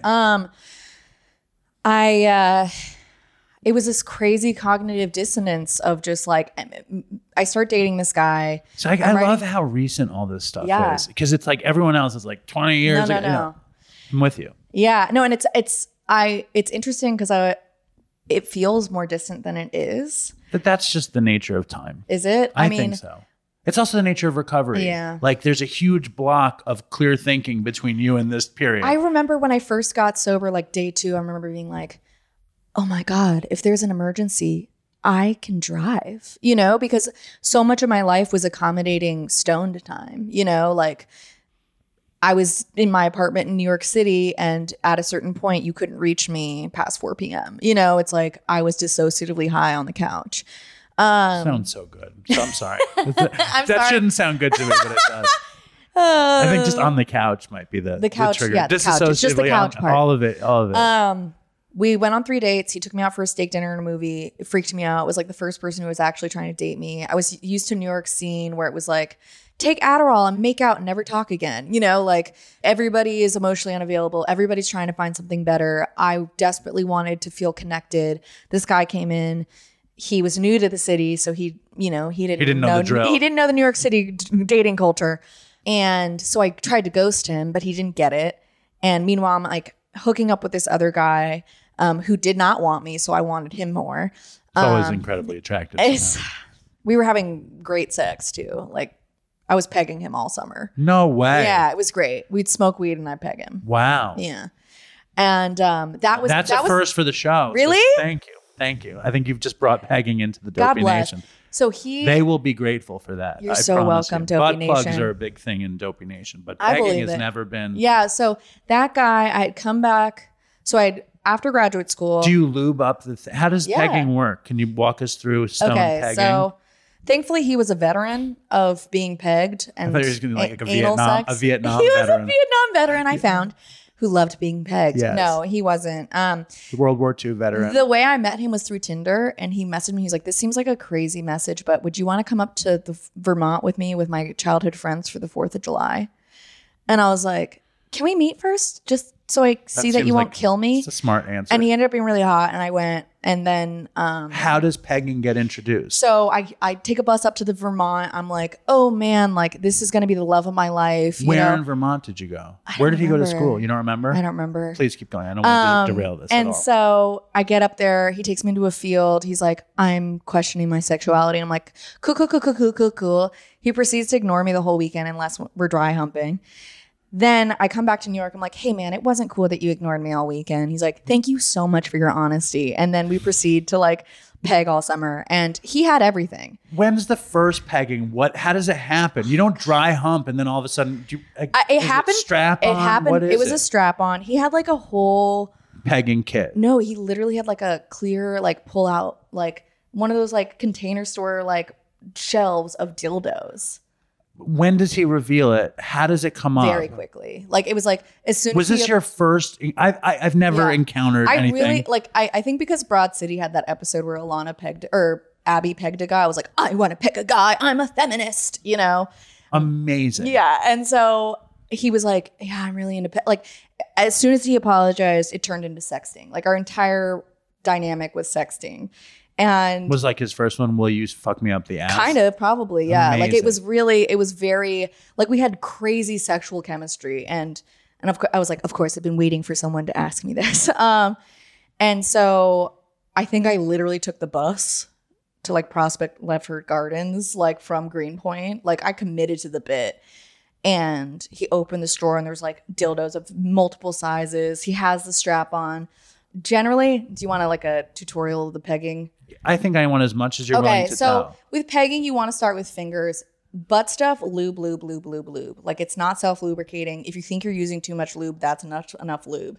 Generally, you start with fingers, smallest to biggest, and then you ease your way into, object. And Were the dildos lifelike? No, but they were huge. Right. They were huge. At a certain point, he like crafted like a table with like it was so anyways, this guy's trying to date me while I'm having like this level kind of sex. Amazing. How many people are you friends with that have experienced this? I've never heard anyone tell me this story. Yeah, no, not that many. I really got my drug addict crazy ass shit in. Yeah, it seems like it. Pre-pandemic. Even without meth and heroin. Yeah. I mean, pegging could trump that stuff. I was doing Adderall. I was smoking nonstop. I was garbage can to a limit. You know what I mean? Like you were a non-narcotic garbage can. Yes. I think because my dad is Dr. pegging. Drew, I knew that meth and needles were bad. You know what I mean? It was like, that was where my line drew at a certain point. What about Coke? Coke never did it for me. No, I didn't like it. Yeah, I think I hate the drip. I think you're too. I'm already like I'm on Coke. Me too. I need something to take me down. Me too. I think we have a lot in common. Yeah. Yes. Besides so, the pegging. Besides the pegging, yet. No, I'm just kidding. That's fine. That's fine. And so then I get the consent book I didn't consent to. This guy comes back. He's like, hey, can we hang out? And I'm like, yeah, but I think we should just be friends. I show up to pizza and I'm just like, this is like the consent book feelings. And he like listened to me, which I don't think he really did. He's not, God bless him. He was the disassociative chap from New Orleans. Yes. Okay. And so that night he handed me a tab of LSD. Nice. And so then that began. Blotter, what did it look like? It was gel. It was a little portion of gel in a foil. And it was like not a lot, but it was like enough that if I closed my eyes, I could see patterns. That was the first time you took acid?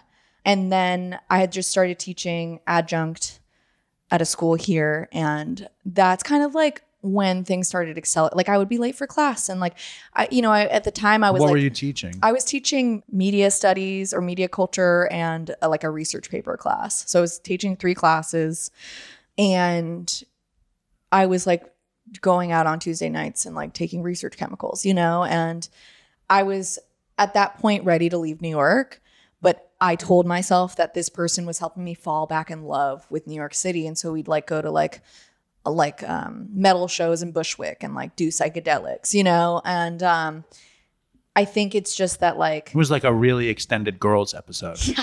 Amazing. I was living out that fantasy. That's awesome. And then the pandemic hit. And he moved in the week before the pandemic started.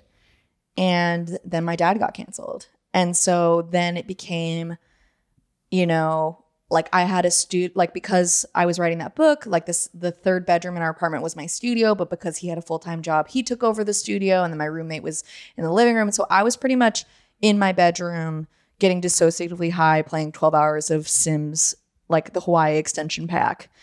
For 12 hours a day. Like I had like 400 hours by the end of 2020. And people are sliding into my DMs being like, your dad is a piece of shit. And if you believe anything he says and like watch your inheritance disappear. And I was like, I'm literally in New York City. Like my roommate won't let me leave the house. Like fucking pandemic. I just height of the pandemic, felt hyper visible, felt hyper afraid, like was doing it right.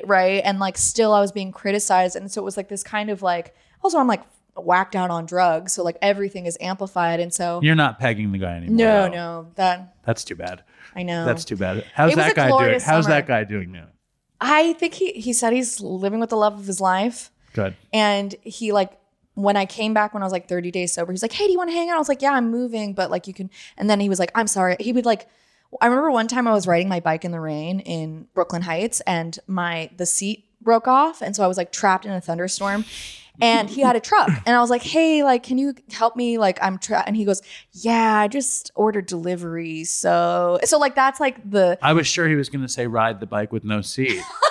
I was sure that's where it was going to go. No. He just like could not show up. Right. Because he didn't care. All right. I don't want to derail the conversation. Okay. So you're fucking on the Sims Hawaiian extension pack, disassociating. New York City COVID is not a good place to be. It was horrible. And my dad, who up until that point, everyone had only ever said he was such a good man. Saying all of a sudden he's public enemy He's number one. trending on he Twitter. says COVID is nothing. Yeah. Meanwhile, the city shuts down and everyone hates him. So I'm like, I he don't know went who to all listen in. to. He didn't committed need to the bit. He didn't need to go all in. But he was like hanging out with people who yell and have strong opinions. So he was like, I can do that. Yeah. And my mom's producing. So It she's got- like, yeah, yell more. Right. Yeah? That's so funny. And It so- got away from him. a It little got bit. away from him. Yeah, And yeah. like the I'm sure it was good for everyone. Like, because your dad fucking is resilient and he bounced back and he dug but in. it was also, and I don't know, I've never publicly said this, but my mom was like, I'm worried dad's going to kill himself, you know? Like, and I don't know if that's actually true because she's hyperbolic and like, but it's like, like I remember my dad we were in Mexico and he was like, I don't understand. Like, why would you take someone's livelihood away? Like I would kill myself if someone took my livelihood away, right? Like work has always been his thing. And so it was And like. also success. And also being beloved. Well, that's the thing is, you know, this man that everyone had always told me that you'd listen to him. He's a good man. I'm writing this book with him. I'm in resentment about it. It was like my dad had been my moral compass for so long. He had instilled my moral compass. And now I'm doing drugs. That feels more right than being in the world. Right. And like, I feel hyper visible. So I start pulling back on social media. I start realizing that people feel like they can lay claim to me because they know my proximity, right? That's when I was like, oh, the beauty of this proximity is I was handed a book deal.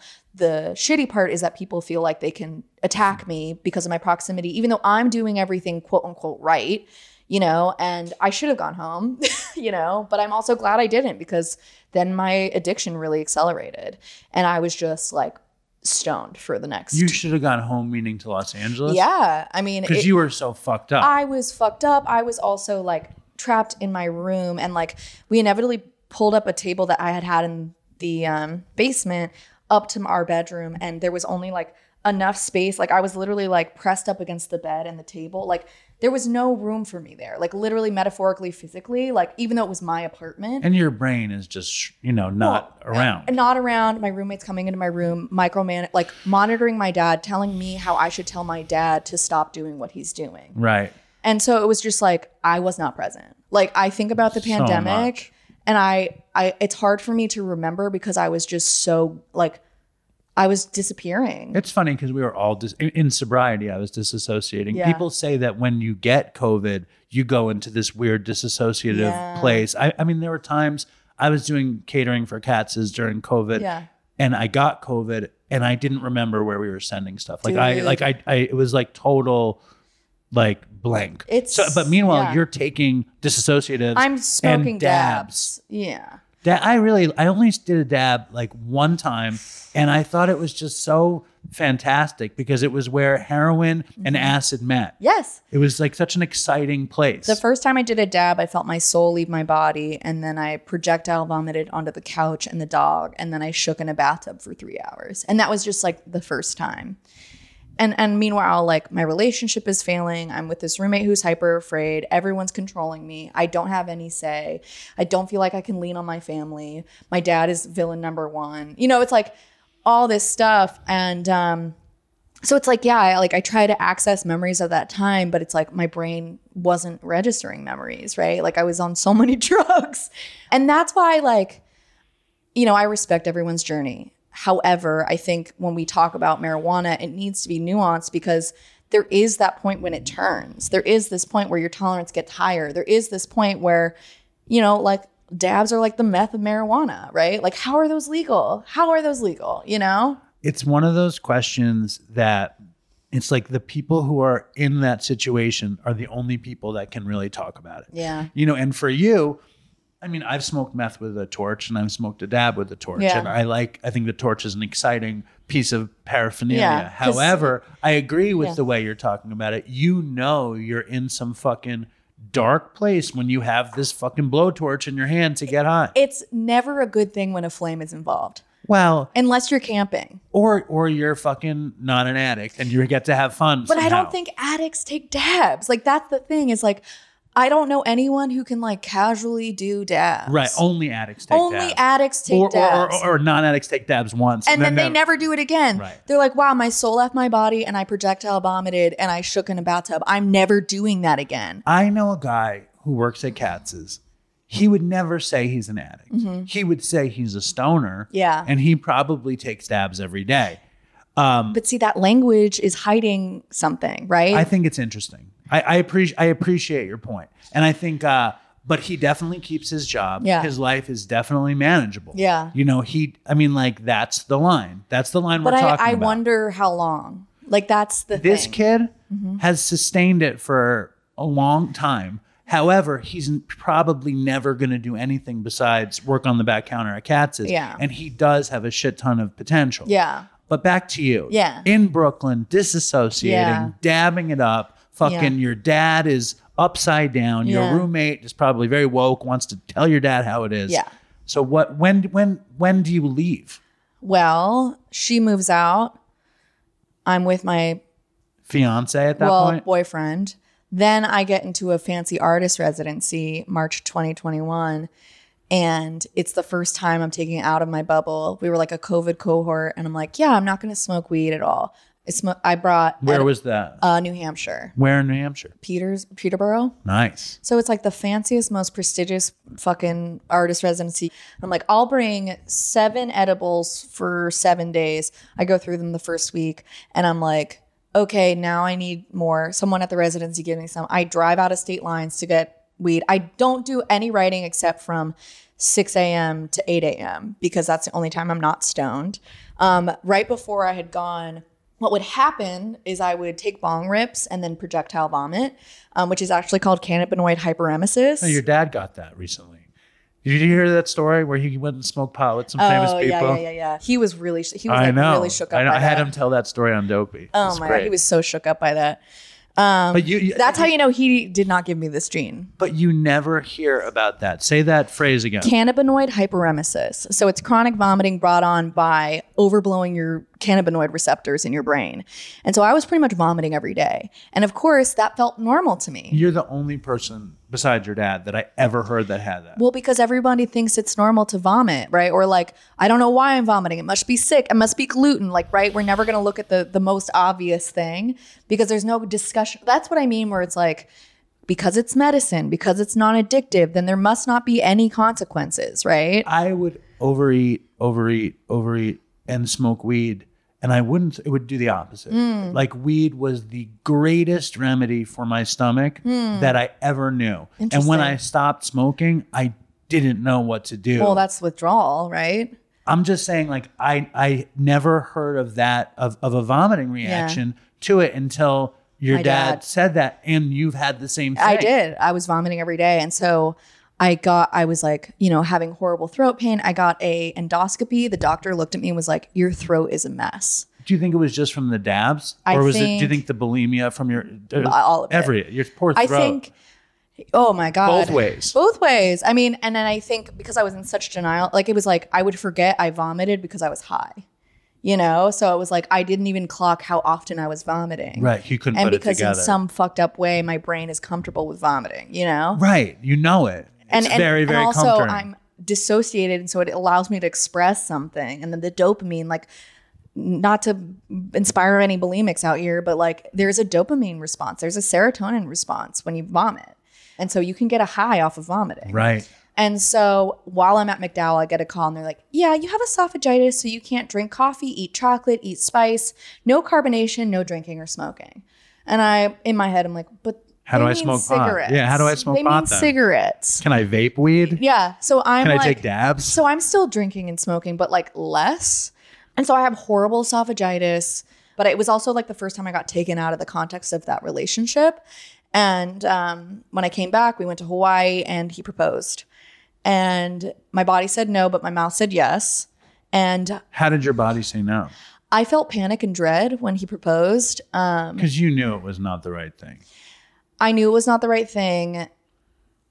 It was such a weird thing because it was like he had been my only person for so long. And he had been the only person for so long. And so we got engaged, and I remember like logging onto Instagram and people being like, I'm engaged to the love of my life. And I remember being like, how do I know he's the love of my life? Like, doesn't he have to prove to be so many red flags, right? And so we started preparing to get the book on its feet. And meanwhile, I'm thinking about death every day, not in a suicidal way, but in a like, my life is over way. Like, you This know, is it. yeah. And which is like, marriage should be the beginning of your life. And like the fact that I was like, we should be thinking, like, I remember when we went to Los Angeles after Hawaii, and I remember laying by my parents' pool with him being like, we should think about our wills. And he was like, what are you talking about? You're like, and it's I was over. like, yeah. I was like, well, who gets money when we die, you know? And like, I went to one of my childhood friends' weddings a week after I got engaged.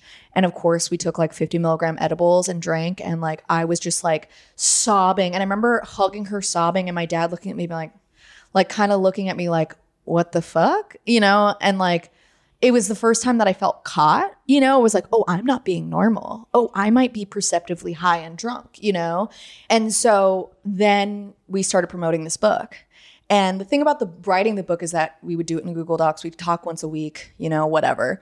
But when we were promoting it, we were in person. And so we were having to talk about it. And it was also an opportunity where my dad had to listen to what I had to say. You know, it's like, I think because he has the expert role, it's kind of like I could be easily eclipsed, because it was like, well, you know, this is my insight. And now in this context, people were looking for my insight, and like people were asking me about feminism and all these things, and my head was shaved. Like I very clearly wanted to be the opposite of the 21-year-old senator wife. Like Right. I was like, Riot girl. I'm like gender queer, Right, or like, right. you know, woke. And the word woke, like only a Republican uses that word, you know what I mean? But that's what I was, right? It's like I wanted so badly Well, to I'm be not seen as. particularly Republican. And No, I I'm not definitely- saying that no, you no, are. no. I'm just saying I say woke I because, think woke is like wanting to be right, right. rather than having ideals that are actually true and sound. It's like I'm saying the thing that I think I should say versus this is how I actually believe and think. But yeah, I mean, but it's like you're in between a million things. I was. And so You should just wear a shirt that says "I pegged all last summer." It was like, that would have been like the wokest fucking thing ever. all right, well, that's going to be on my website next week. Yes. I pegged last summer. Yes. I pegged last summer. It could be a thing. And so we actually started talking. My mom, like, I don't think there's anything woker than pegging. I just think that might be a thing. yeah. Well, so we're doing all my dad's venues, right? So like Adam Carolla's show and Megyn Kelly and all this stuff, and that is not my audience. No. And so they're not responding to me well, but my mom's behind the camera, my dad's next to me. I'm actually spending time with my parents. And so it kind of opened this door, and we're talking about trust, compassion, and boundaries. Are they seeing you high? No. So I started slowing down. And your double life though kicks in. Yes.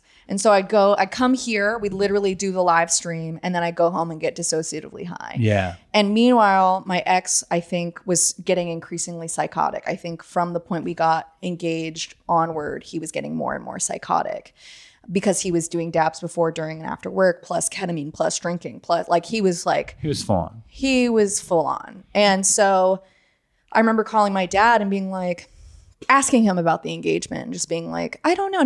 And the one piece of advice he said, there's no room for uncertainty in a marriage. And that stuck with me because I did not feel certain. And so fast forward, we promote the book. I have a better relationship with my family. I'm going home more. And I was going to spend Christmas with my ex's family in New Orleans. And so we packed up the car. We started driving. We said, oh, we're going to do sober Christmas.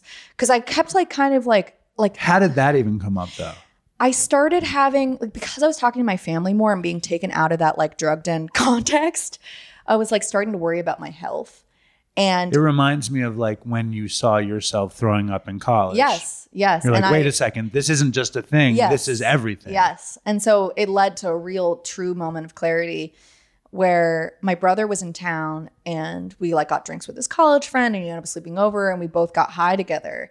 And because we were on that same frequency, I was like, I'm fucking terrified. I think that he's worse with drugs than I thought. I don't think I can marry him. I don't know what to do. I can't stop.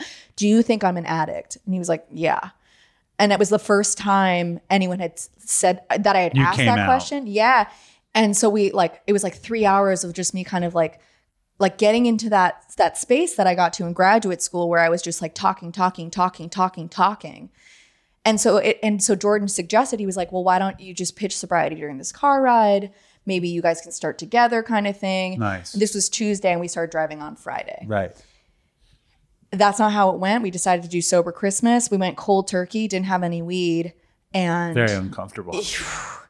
Over the course, and I had stopped, like, I slowed down because the week before that I had done an overnight babysitting job and like had like this very prophetic dream about addiction. And so over the course of that 3-day drive, he became increasingly psychotic, and he was an antinatalist. And so he believes people shouldn't have children and that we should walk into extinction hand in hand.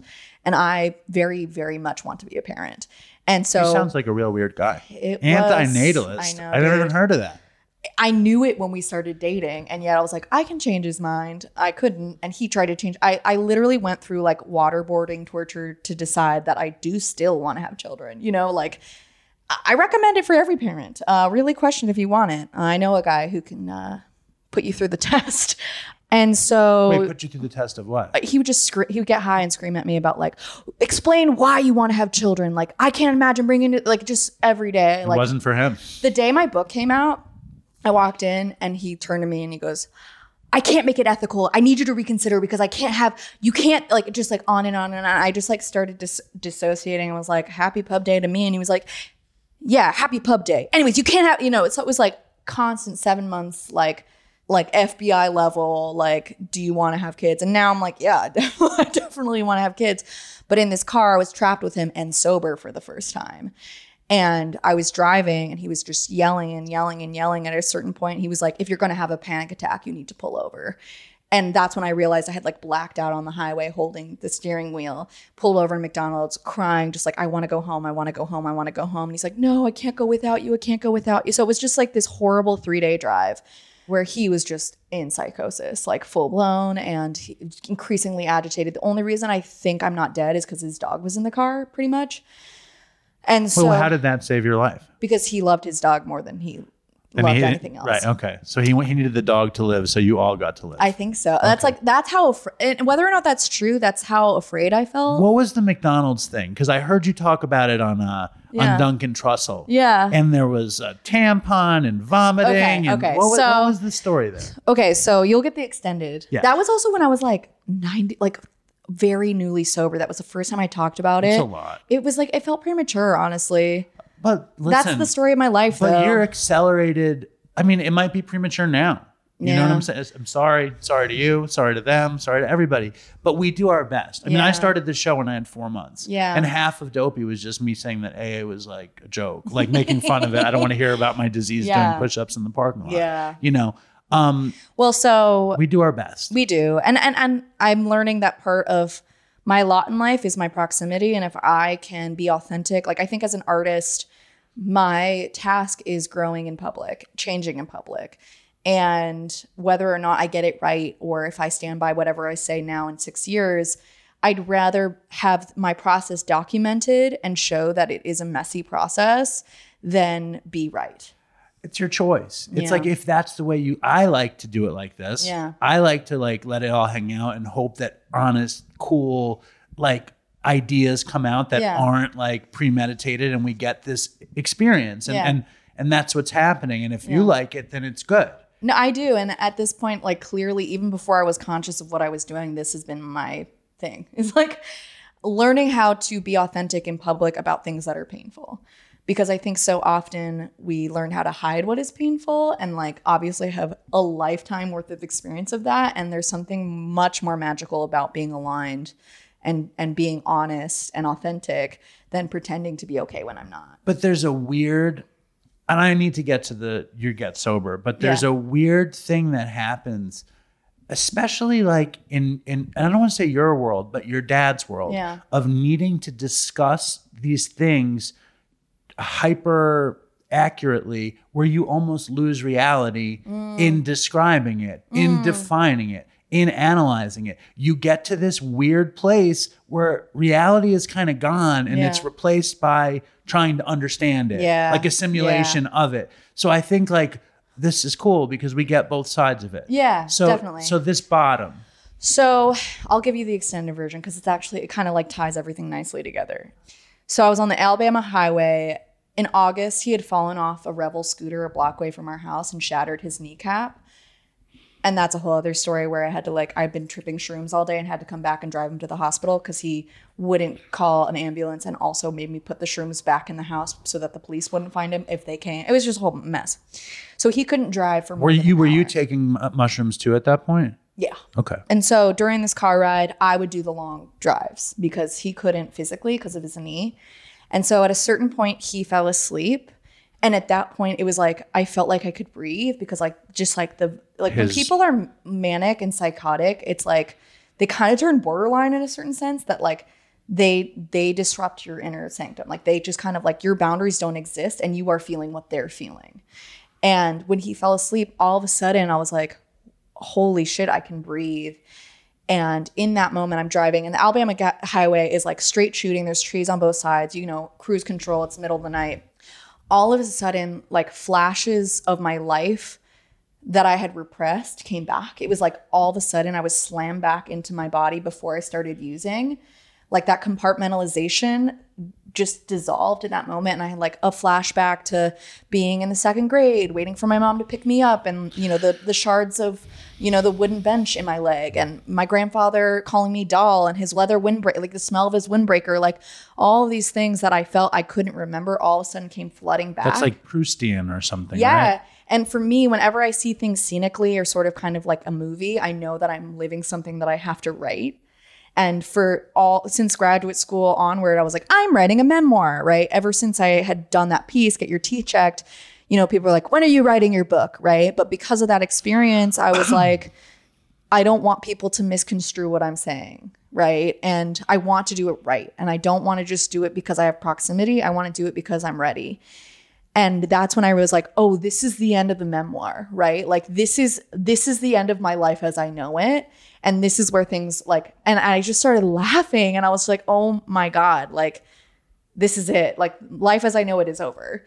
And so we pull over to a gas station. We're going to switch spots. And I get out of the car and just almost like a chill runs through my body and my teeth start chattering and I start hyperventilating because I was taken out of that context and my body was just reacting. And I started before even realizing, I walked to a patch of grass and fell to my knees and had my arms like a straitjacket and was trying to say I can do this, I can do this, I can do this. But I was saying I can't do this, I can't do this, I can't do this. Meanwhile, my ex is where are you going? What are you doing? And I just that was my true moment of clarity. That's when I kind of did my first step of I am powerless, right? And my life is clearly and I fell unmanageable. to my knees, and the only reason I knew it was my bottom is because my favorite memoirist, Mary Karr, she has multiple memoirs, but she has one about her alcoholism called Lit. And she said she truly surrendered when she fell to her knees. And I had read it when I was stoned, and that's the only thing I remembered, right? Whatever we remember is always significant. And here you are on your knees. Here I'm on my knees, rocking, praying to Elvis, right? My grandparents, hugging a tree. And I'm okay, well, I have to go to the bathroom. I kick open the gas station, go into the bathroom.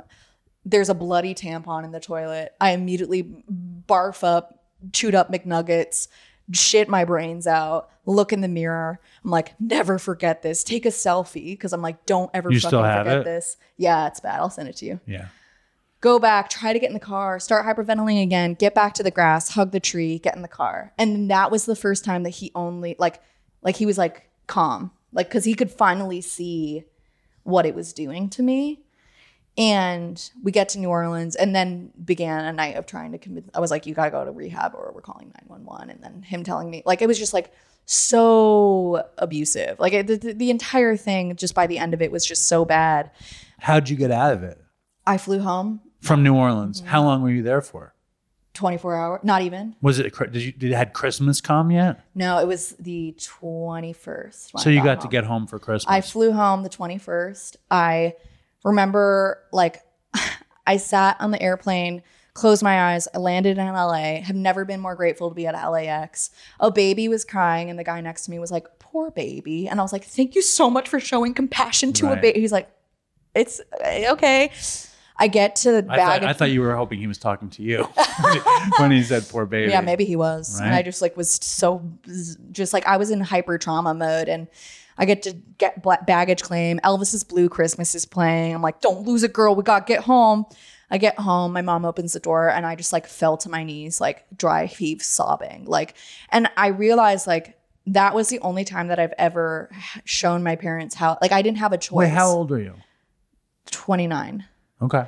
And I was just like in hyper traumatized, like not blinking, shoulders hunched, like hyperventilating. Like my parents had gotten like a sauna blanket, and I sat in it for hours. What is a sauna blanket? It's like this, like it's almost like a burrito. It's like a heated blanket, but you burrito yourself into it and you just sweat. And so I watched the new season of South Park in the sauna blanket. Wow. And then we went to dinner for my mom's birthday. I had a glass of Chablis. The next day was my first true day of sobriety, which was my mom's birthday. So my sober birthday is my mom's natal birthday, December 22nd, 2021.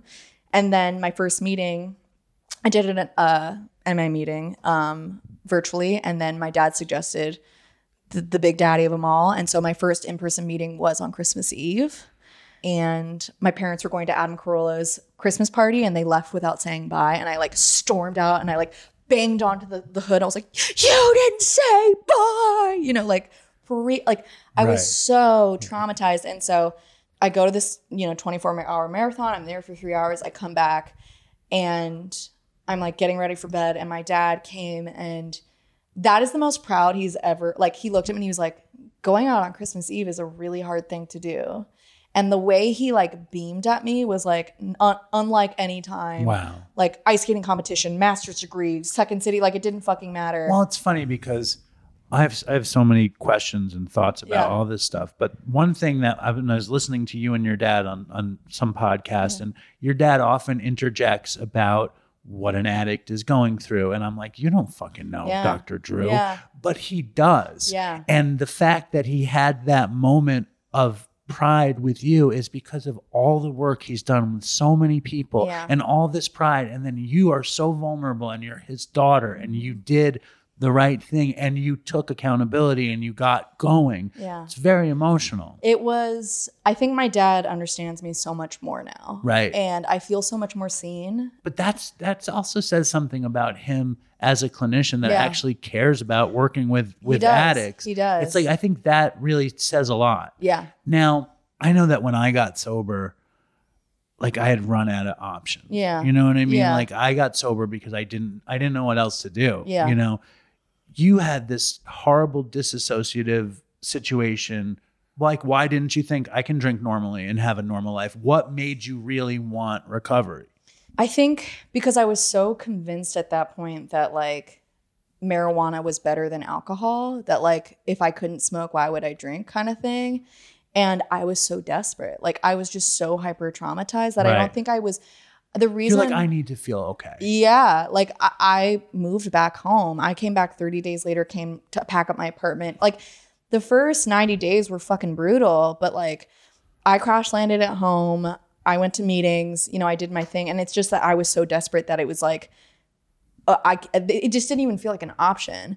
But it did take a long time for me to even, it wasn't until I did my fourth step that I was like, oh, I'm an alcoholic, like I've never had a normal relationship to alcohol, because I could moderate my drinking with weed, because when I would smoke, I would drink less, or because I was smoking and not drinking as much. Like I kind of, the way I justified it was like, I'll do the alcohol focus program because I can convince myself I don't have a problem. Whereas with weed, it's like, I'm so repulsed by it. Like there has not been any desire to consume marijuana in any form. Whereas like with drinking, there's something sexy to it. That's interesting. It's like when I said my Allman Brothers fantasy, you were like, oh. I would love to drink an Asahi in Japan. I would love to drink that bottle in 20 years. Right. That's been fermenting that I got from, and it's like, but I also love being sober in a way. Like I was here last summer teaching, and I was, 6 months sober, and like my resting state was so brittle. Whereas now, and I'm sure it'll continue, I'll be like, wow, last year I didn't know what the hell I was talking about. But I feel such a sense of security in myself and a lightness of being that I never felt when I was drinking and smoking. And so it's like, I've had people be like, well, are you going to do this forever? And it's like, I like who I am sober more than I ever did before. No, it really works out. It does. And you hit a stride. And when things go bad, there are things you can do within this thing to feel better that are really effective. super effective. And it's also like I'm indoctrinated to this fellowship of humanity that's everywhere, and it doesn't cost money. And I mean, there's suggested donation, but no, it's free. It's free. It's weird though. You know It what I mean? is weird. It's weird because like I'm fucking in. Like Yeah. I'm fucking all in. I go. There's a meeting where I live in Suffolk County, and there's a meeting 7 days a week at 8 a.m. Yeah. on the beach. And if I'm not here, You're I'm there. there. Yeah. I'm there. Like if I'm not in Manhattan, I'm there every morning at That's 8. beautiful. And I have sponsees, and Yeah. I'm like fucking. I pray. Yeah. I do all this shit, and I never wanted this. Me neither. I did not want, and I call it a cult there just to rattle some people. Yeah. And I never wanted it. Yeah. Like, and Dopey came out of like making fun of 12 step. Yeah. And now I do it just to like, just to live well. Yeah. And the more I do it, the better I live, but it's weird to talk about. It is, and it's, I don't know. I was on the train and there was some woman being like, Jesus, you want Jesus. And I was like, what I love about this program is that it's for people who want it, not for people who need it, because there would be way more people if everybody who needed it was there. And we're literally not allowed to proselytize about it, right? Well, and we talk about it. And I think my dad will say that like the founder, like they wrote the don't share and that they actually regretted it or whatever. And I think that there's more of a contemporary understanding and there's less secrecy. I think we do a public service when we talk about it in sort of veiled terms, but also like, yeah, it's just like the more you put in, the more you get. And like, and it's not even like, it's a lightness of being. Like, I don't know how else to describe it, but it's just that like, I never had faith before, but I don't even quite understand what faith is. And like, I don't necessarily think that only good things are going to happen to me. They're not. But that, But like, whatever's going to happen is going I to be can what cope has with it. and it has to happen. Right. There's this Right. there's this thing. It's like we made a lot of bad decisions and our lives burned and people burned. And now as long as we do our best to not make those decisions, whatever is happening is not as bad as what I was doing when I was using. and it's like when they talk about aligning your will with the higher Higher power power. will or whatever, God's will. And I was like, I'm so ambitious. I want to do this, and Yeah. this. Does God want those things? And it doesn't even matter. Yeah. All that matters is whatever's going to happen is going to happen. Yeah. And we need to do our best thing. And then that thing is meant to happen. Definitely. Even if it sucks. Yeah, yeah. Well, I mean, my dad's always said like dealing with reality on reality's terms, you know, and it's like I wasn't That's so living. annoying though I know. when non-alcoholics I know. say that because they don't need it. I They know. don't need to be told. I know. They just know. I know. Like my dad said, go with the flow. You're like, fuck off. What flow? No, he said that a million times. Yeah. And it's like, I didn't get it. Yeah. You know, and I couldn't. Yeah. And now I kind of do. But But I still really enjoy blaming my father for my heroin addiction. as you should. Yes. It's one of my Mom, favorites. you made me. No, I'm just kidding. Please, this is a good, this is a good moment. I just like I feel bad because I already like I moved through the blame process like with my eating disorder and like I kind of proved that left to my own devices I fuck shit up anyways, you know, like that I have this alcoholic addictive thing anyways and I'm going to take anything and everything to an extreme. And that is great when, you know, I run my own business and I when I teach you, I'm fucking in. Like, I want to help get you to that next step. I fucking love editing. I love writing. Like, all these things that, like, I was sort of doing kind of because God was working in my life. And, like, God, I don't think it's a man in the sky. I wasn't really raised within religious dogmatic frameworks. But, like, the idea of creative intelligence, there was something that told me to go to Second City. There was something that told me to apply for the MFA See, program, right? I don't even think about, like, I don't have that kind of thing. I like creative intelligence isn't in my But Dopey is a manifestation of your creative intelligence. right. Explain creative intelligence. So I went to like a big book study yesterday and someone described Here or on Zoom? Here. And I Where saw was the it? phrase, it was down the street, it was like 29th and 9th. And so, in that church, Yeah. that's where DopeyCon is. really? Church of the Holy Apostle. Is it odd or is it God, baby? So I just saw the phrase creative intelligence and they were talking about like, you know, how people like don't question electricity, but that it exists, right? Yeah. Classic big book stuff. And, you know, I think my concept of a higher power is ever shifting, but I really think whatever, like, I've been high achieving since I was born and like I was groomed that way. I was Clearly. set up that way. Like everything was set up for me to be that way. It's not unusual that I was able to do that because I was fostered in every way to be so, right? It's more impressive to me when people go back to college when they're not on that path, you know, like everything was lined up for me to succeed. And because I'm perfectionistic and people pleasing, I did it. But this phrase creative intelligence really clicked for me because, you know, in the 3rd grade when I wasn't good at math, I decided I was stupid. And the thing is that that's because at my school, creative intelligence wasn't like, it was something that was fostered, but it wasn't prioritized. And I think as a writer, as a creative, as a performer, as a dancer, in sobriety, I came back to ice skating. So now I ice skate again. And, you know, I have this willingness to be a beginner. It's like really helpful for me to kind of fight through my perfectionism and be like, I'm not going to be able to do doubles and that's okay. But I really think of writing as like the act of channeling, like you're taking something ephemeral and using your body as the conduit to conjure an idea. Amazing. Yeah. And so the concept of creative intelligence, I lead people through the artist way, right? And I realize that like my task in this world is to help people get acquainted with their own creative intelligence. That like my higher power is, of course, something bigger than me, nature, you know, I'm not the penultimate, right? Like I'm not all knowing, but also I think that all of us have an innate creative intelligence that is our higher power. And so when we attune to that, right, soberly, that maybe we can learn how to do it through drugs and alcohol, maybe weed, right? Like that I was able to get glimmers of it, but it's not sustainable. That like by outsourcing our creative intelligence, we're limiting our own higher power. And so I think God has been God, right? My creative intelligence has been a guiding force. Is it uncomfortable to say God on camera? Well, I think it's more it's that weird. I don't You don't want to scare anybody. You don't want to scare anybody. Because it's not a loaded term for me, you know? And so just it's still loaded for me somehow. Yeah. And I'm 8 years this week, you know, like tomorrow is 8 years. Congratulations. But like, wow. But fucking, it's still loaded. Yeah. You know, I grew up in a atheist Jewish house and my dad thinks only idiots believe in God. Yeah. You know, but please, I want creative intelligence. Well, creative intelligence. And, you know, when I was like 70 days sober, I decided to start a Substack called Newly Sober. And I started documenting because I didn't see anybody talking about marijuana addiction. And no, you fucking, by the way, this has been a zenith. What is it? What's a good word? It's a pinnacle fucking dopey episode. Like you brought something that I had no expectation. I had low expectations. I'm glad. And you brought marijuana addiction to the next level on Dopey with pegging.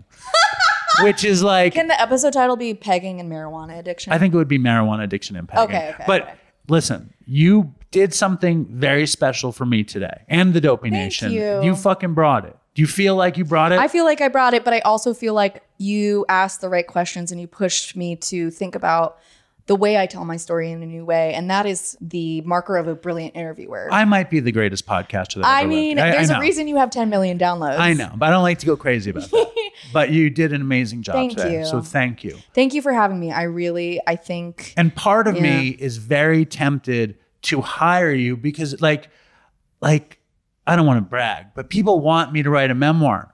Like I have like literary people they're dying for my memoir. This is literally my job. Like, but I'll tell you the truth. Yeah, tell me. I don't want anyone to help me. Okay. I want to be good enough without help, but I'm not. I don't know how to do it. What if I tell you I can help you in a way that makes it feel like you're doing it all by yourself? Well, that sounds good. That's what I do, right? Like I'm not going to write it for you. Well, listen, Dopey, I don't need help. I'm good. He's never need help in his life. I don't need help. You don't need help. Self-will run riot, baby. Listen, Paulina Pinsky, you did incredible. Thank you. Thank you. All right, that was Paulina Pinsky. Oh, that was amazing. I feel like me and Paulina would be very good friends. Like I really, this could not have been a more perfect guest for today. Like she had me by the heart immediately because, as you know, I talked about in my episode, like my first controlled substance was my eating disorder.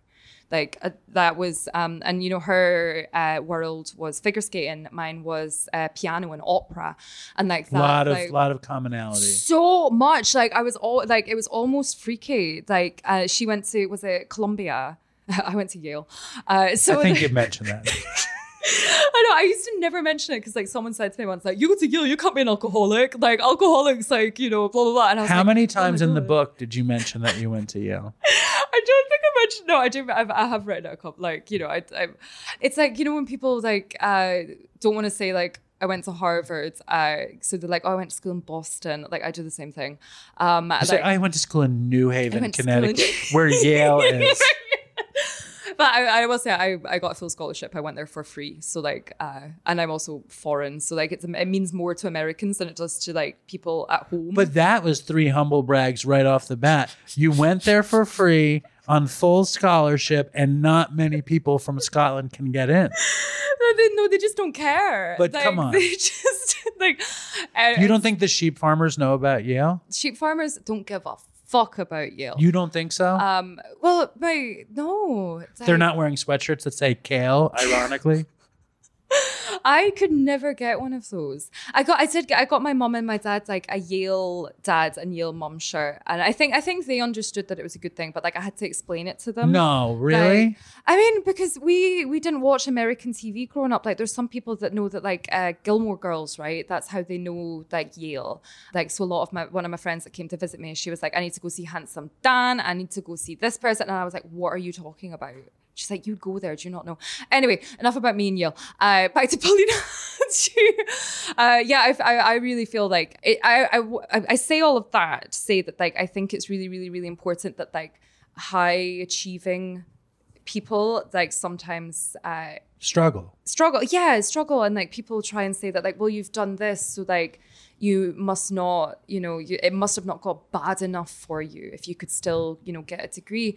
And that's something that like I get really uncomfortable about. Like, and it does, but like no one's ever said that about like sober actors like Robert Downey Jr. and like Daniel Radcliffe. Like, no one's ever been like, well, they can't be alcoholics because they were in films. Like, I don't know. Well, I think Robert Downey Jr., because he was such a prolific drug addict, he gets a pass. You know what I mean? Like, he woke up in some strange kid's bag. Yeah, he put the work in. He was a serious drug addict. Daniel Radcliffe, or like, he can't be an alcoholic. He was Harry Potter.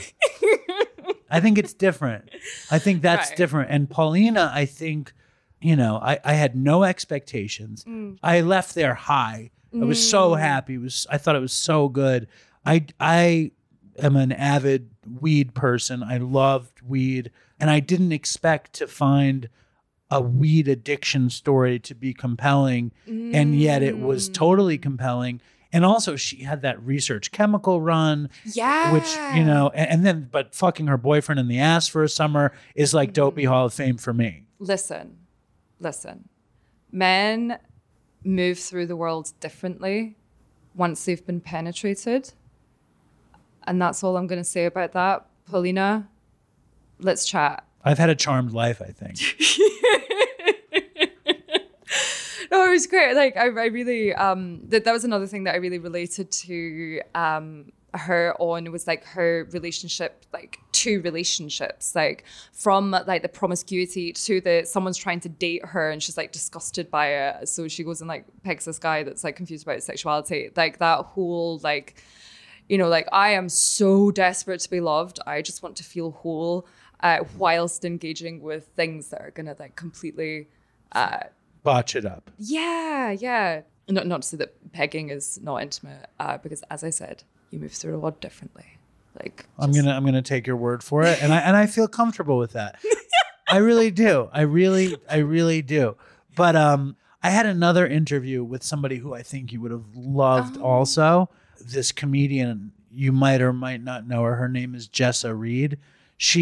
don't think so. She was a famous meth addict who was so interested in staying high that she found out if she would drink her pee, she would stay high. And then she spent months trying to reverse engineer her urine into meth.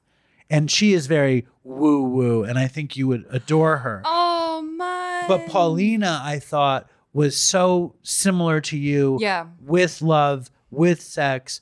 I figured the pegging would catch you off guard. With Ivy League, I figured it would hit you in a nice place. But you mentioned just now, and I don't remember ever hearing you mention it before, that you did cutting. Yeah. You know what? I forget, like, cutting was, so this is another thing that, like, I'm quite, I mean, you can see my arms here, like, they're covered. Like, I've got quite very, very visible scars, but I forget. And then I have this moment where people I notice people notice, and I'm like, oh shit, yeah, like they were there. When did it end and when did it start? It started about the same time as my eating disorder, which at the same time as Paulina was at 12 years old. Around the time of womanhood, like when, you know, your body starts to change, and I was just like, fuck no. So I was like, stop eating so you stay a child.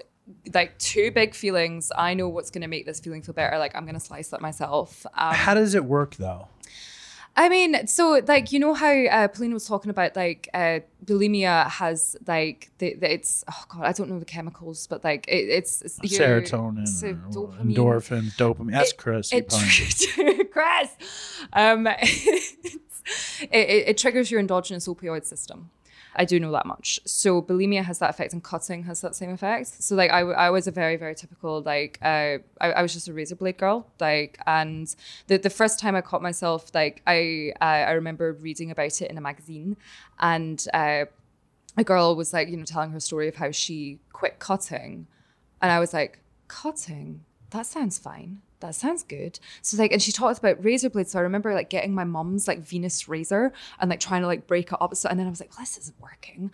And then like going downstairs and like trying to find all the sharps in the house. Like I was 12. I look at I teach 12-year-olds now, and I was like, my God, like you're an infant baby child. But like, yeah. And for me, like that, it escalated really, really, really quickly. And my last cutting relapse, I have cut once in sobriety. It was when I was about a year and a half sober. So around 18 months. 18 months. What happened? What happened? I was in an opera that I hated, and I was in a constant fight with my boyfriend at the time. And I felt trapped, and I felt upset, and I was insecure about my visa situation at the time. And I everything just felt like too much. All of the emotional pain came back. And when you are a cutter, it's kind of like, I don't know, I feel like cutting's kind of like drug of choice. Like, so if you are, you know, heroin doesn't feel good unless you're a heroin addict, right? I don't know if that's true, but like I think it probably does. I think it probably would, but like, you know, like if you are a heroin addict, like you crave that specific feeling. I'm an opioid girly, so like I know that I feel razor blade girl and opioid. Yeah, girl. like so I feel differently about it than people that like are enjoying it but not addicted to it. So because like if you're a cutter, like if that's how you experience pleasure, relief, or control. Yeah, control. But there is a pleasurable aspect. Like it's the pleasure of destruction. It's the pleasure of saying, I am doing my worst right now. But it's explain that some more. Like, is there pleasure in the pain? Is there pleasure in the control? Is there pleasure in the pain ending? So for me, it's like, it's a way to, for me, in many ways, like I can kind of understand it now that like it's a way to displace emotional pain because you're feeling physical pain. And it's also, there's something pleasurable about, for me, it's like a very, very, very high achieving child. And for me, it's like when I got sober, like, you know, you kind of orientate yourself to like, I'm doing good. Like I'm trying to do good right now. And that gets really, really, really fucking exhausting. So it's like, I need to do something that feels bad. Like I can't drink, I can't do drugs, but I can cut myself. And it's interesting that drinking displaced the cutting. Or did you drink and cut at the same time for a while? For a while, sometimes. So like I say a lot that like drinking stopped my eating disorder from killing me.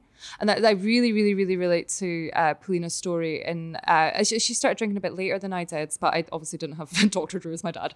I had a farmer dad. So yeah. Farmer Drew. Farmer Drew. So like, but the, you know, the way that they kind of like traded off, and like I really love how, you know, she got into eating disorder recovery, which gave her like a basis of hope for her substance abuse recovery.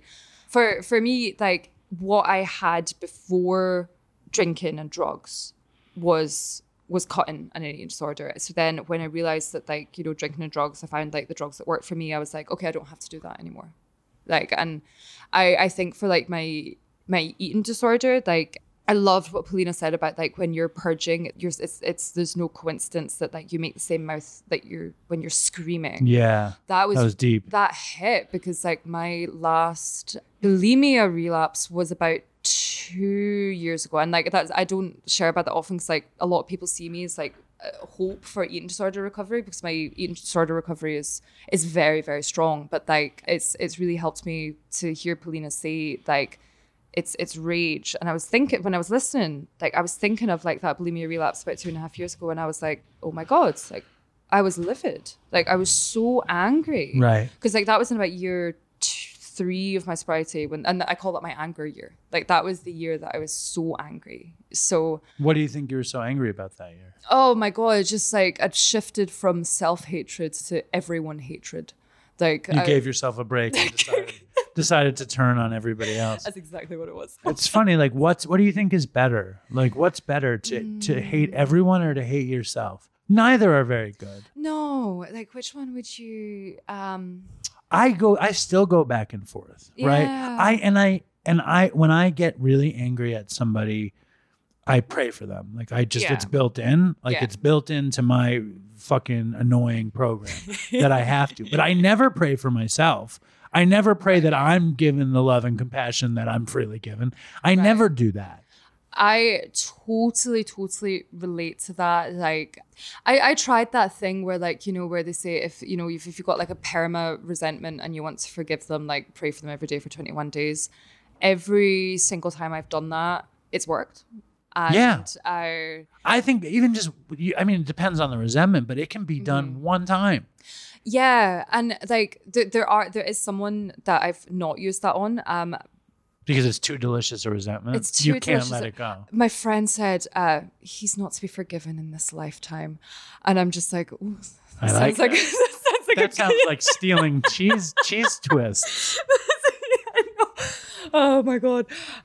Yeah, so I have that as well. And like that's what's so funny about like dating a non-alcoholic, because like I've got all of these like things that are quite bewildering unless you walk a spiritual path. That like when someone really fucks me off, I've got to wish that they get everything I want and more, you know, like and it's like it's not even for them, like it's for me, like so that I can live with the fact that, you know, I'm livid right now. It's not for anybody but you. Yeah. It's not for anybody but me. And that's like the ultimate like self-centeredness. I'm going to pray so you have everything, so I can just be okay with the fact that I hate you so much. And the fact that I'm praying on it means I'm superior. Yeah, because my program of spirituality makes me... But it's amazing how fucked we are, right? It's like I feel conflicted because like on one hand, it's so fucking irritating to be a person with a spiritual practice who prays for people when I don't like them. But on the other hand, being all fucked up out there in any which way is much worse. Yeah. So this is like a nice channeling of my insanity. Yeah, this is honestly like, it is preferable because like I had a weird like dark night of the soul about a month ago, and I was in Berlin, and I remember thinking, I felt very dark. I just all of a sudden, and I was like, you know, I just come back from a meeting. I was like, why do I feel dark right now? This never happens. And I forgot how bad it was. Like, and that's not happened to me in recovery yet. I just was like, oh my God. So what does that look like when you forget? It looks like, because I was sad. Like I was just sad because I was hormonal. I was hungry. I was a bit out of my element. I was a bit disconnected. And I was really, really sad. And I was like, this is so weird. You were sad before. Is this the same type of sad? And I was like, okay, this is the exact same type of sad when I was out there, like, you know, blowing up my life. And then the alarm bell went off. Like, it's not the same type of sad. I just have been, you know, I've been at this for like 5.5 years now. So I have some distance from the pain. So I can't necessarily remember how bad it felt. And like I tried to access like my memory bank, and I was like praying and just like, you know, I was trying to and like there's loads of specific like late, like my late stages of my drinking, like with proper mattress on the floor, like no sheet on the bed. See, I had mattress on the floor, but I needed the sheet.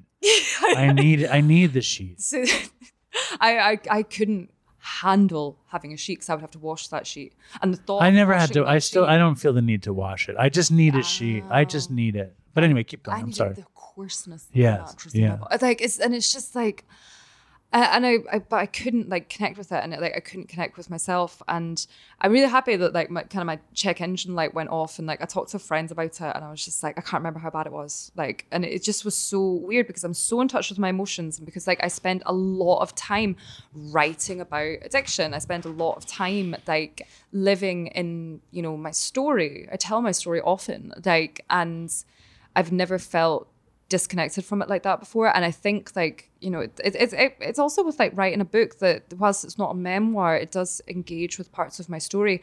I need to not make myself anecdotal. Like I need to not make myself this like package of it was bad and now it is good, because like then I'm just going to stop being a human. Like, and that's, you know, you touched on it on with Paulina, that it's like, yeah, we can't like, the sterility that kind of can creep in, and the disconnect from the real human experience of late stage drinking, drugging, and recovery. Like I can't make that into a product. Like it's so because what happens when I try and like make it into neat, tidy little boxes is I'm in fucking Berlin having the time of my life thinking, holy fuck, I'm sad and I can't remember how bad it was. So like, why don't I just drink again? Right. Like, and it's again like the awareness that I was like, this is just my alcoholism talking to me. Like I'm one of those that like, you know, I do believe that like my alcoholism is a mental illness. It speaks to me in my own voice. I need to constantly be aware of that. But it was weird having the awareness and then just like hearing it so loud. And again, it was annoying because like I work a very strong program, so I was like, I'm doing everything right. Why is it not working? Because sometimes you just feel like shit, and that's okay. Like, it's okay to feel like shit. But I think like that's really important. I think like that's a real, like everything can't be good all the time. Yeah. You can't feel good all the time. Because that's just. Because you won't. Even if you do feel good, then you won't feel good enough all the time. Exactly. It's just the nature of being human. It's such a beautiful simplicity, right?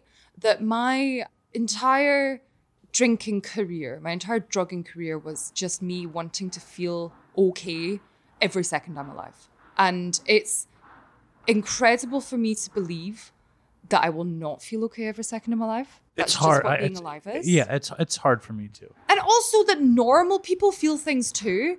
Like normal people have like this was genuine news to me, that like, so I was talking about like a problem that I was having, and one of my sponsor, who I thought was going to give me like, you know, a spiritual counsel, was just like, Loz, you're just growing up. Like you're just, this is just an adult responsibility. Because you want everything to be great all the time. It makes sense. I'm interested, and might not be the most fun thing to talk about. Yeah, let's go on. That you mentioned that you had a bulimic relapse in recovery, when you're meant to be like this model of recovery and this, you know, lauded future author of recovery, legendary recovery meme-ist / like what's happening when you're bulimic in that situation? This is really important for me to talk about, like, because it's something that I wanted to lie about. And like when I have nightmares about relapsing on any of my behaviors, the theme of the nightmare is that I lie about it, and that's what feels bad. So like when I talk about my eating disorder recovery, like I had like before that, like it'd been about 5 years before that since I'd purged, and you had gotten sober, and I'd gotten sober in that time, and you hadn't done it in your recovery. I hadn't done it in recovery. So yeah, exactly right. So it was the first time that I was doing it in my recovery, and it was oh my God, I remember it so specifically. It was July 2021. That's when it was. So it was just over 2 years ago. And it was so weird because like it was complete powerlessness. Like, and not everyone uses that like model, but for me, like I got the thought in my head, like you're gonna make yourself sick tonight, and I didn't fight it, and I didn't accept it, and I was just like, okay. What was it supposed to bring you? I feel it. So for me, like the act of bulimia, no, like the give and take of bulimia is it's very controlling, because like, you know, when we feel empty, we want to feel full, And when we feel full, we want to feel empty. For me as well, this is not an advertisement for bulimia. Don't do it. It fucks your teeth up. Like, I've spent thousands of pounds on my teeth. I will continue to spend thousands of pounds on my teeth to fix them. Check your teeth. And it just like ruins your life, basically. But yeah, so like for me, like it wasn't that it like wanted to, I wasn't scared about the weight gain or weight loss at that point, like because I knew that bulimia is actually not an effective weight loss method. It actually fucks up your metabolism, so you gain weight easier like once you're through with it. But for me, it was the feeling of controlling how I was feeling. I wanted to control my level of fullness, and I'd made myself too full, and I felt uncomfortable. I felt uncomfortable in my skin. The circumstances in my life were not great. Like I was in like just not a great situation. Like my roommate situation wasn't good. I was lonely. Like I started dating again. It wasn't going particularly well. I was feeling insecure. I was feeling vulnerable.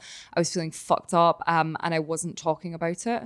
So when because I did have really good friends at the time, but I was like, I can't talk to them because like I'm Law's recovery girl. Like I'm the person that people ask about this shit. Right. And that was the fatal error. So then I was like, you know, fuck it. Like I'm going to do it. And because like it took the place of you telling somebody. Yeah. Oh my God, that's such a good way of putting it. Yeah, exactly. And then I purged and then did it for a few days after. And I was, I tired of it so quickly because I was like, there was that. Because you're fucking in addiction in that moment. And you're like, wait a second, I don't want to be doing this. That's it. And it's like, it's that whole addict thing that Paulina talked about that was like, yeah, but I'm totally just not doing the thing that I'm currently doing. Like, when other people do it, that's an eating disorder. That's addiction. When I do it, like I'm not actually, and it's so fucky. And it was for me because like I did have some recovery under my belt. Like I was sponsoring, and so I knew how it felt to be in addiction. Like, and it was just pure. When I went back to that place, it was just like pure addiction. And then I like had my like, I'm only going to purge in this toilet. I'm only going to purge if I eat dairy. I'm only going to purge if... How long did it last? Oh, just a couple. It was just about a week because I was just like, I can't do this again. Like, bulimia took so much from me. Like, it really, really, really destroyed my teeth. And I wouldn't leave the house. Like, still in Glasgow and my hometown. I still have like in my head like the mental arithmetic of how far apart certain public toilets are. So like, so I wouldn't go outside of those places. I knew my favorite toilets to purge in. Like if we weren't there, I wouldn't be there. Like I didn't want to talk to people because I was so scared of my breath smelling. So rather than stop purging, I just stopped talking to people. Like, yeah, it really, really, really took a lot from me. And yeah, I finally like, just got honest about it. And like it was one of the most humbling experiences of my life because I was like, I was supposed to be the girl that had it all together, and it was just like so. But at the same time, like sometimes it's quite nice to be a beginner again. Like I'm really glad that I didn't drink, I didn't drug, but like it's just kind of accepting that like I don't have to be perfect. I sometimes do think like as far as like the eating disorder recovery, like I'm a lifer. Like it's something that's going to be with me for the rest of my life. Like I'm always going to have an active recovery for my eating disorder alongside the rest of it. But isn't that just the way it is with all of it? Isn't that just like life? Like I find it hard to believe anybody that says they're not a lifer for any of these things, because like, sure, everything is going great for X amount of years. How many stories do we hear about these people with X amount of time?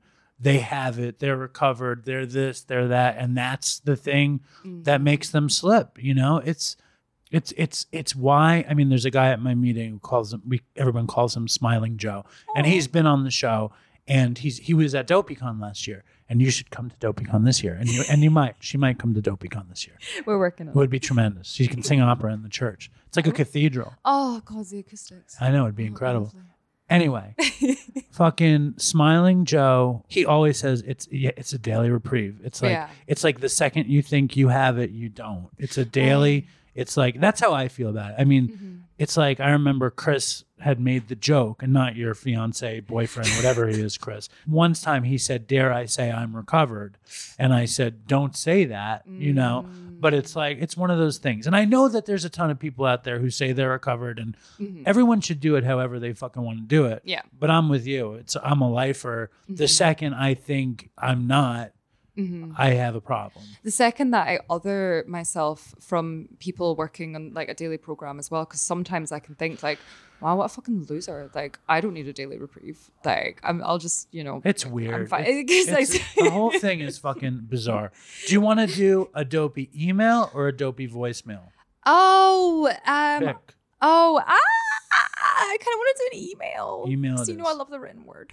Okay. All right, so Lowe's wants to do an email because she's a fan of the written word, and this is a long one from Australia. You ready? Oh, I love Australia. Like anytime anything comes out of Australia, I'm just like, good for you, Australia.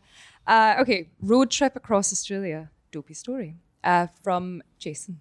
Okay. Hey, Dave. Listening to episode 150 and your road trip to Montreal story reminded me of my own crazy road trip across Australia.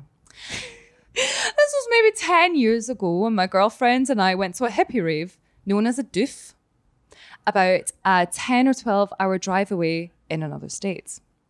The party was fun, taking loads of psychedelics and having a good time.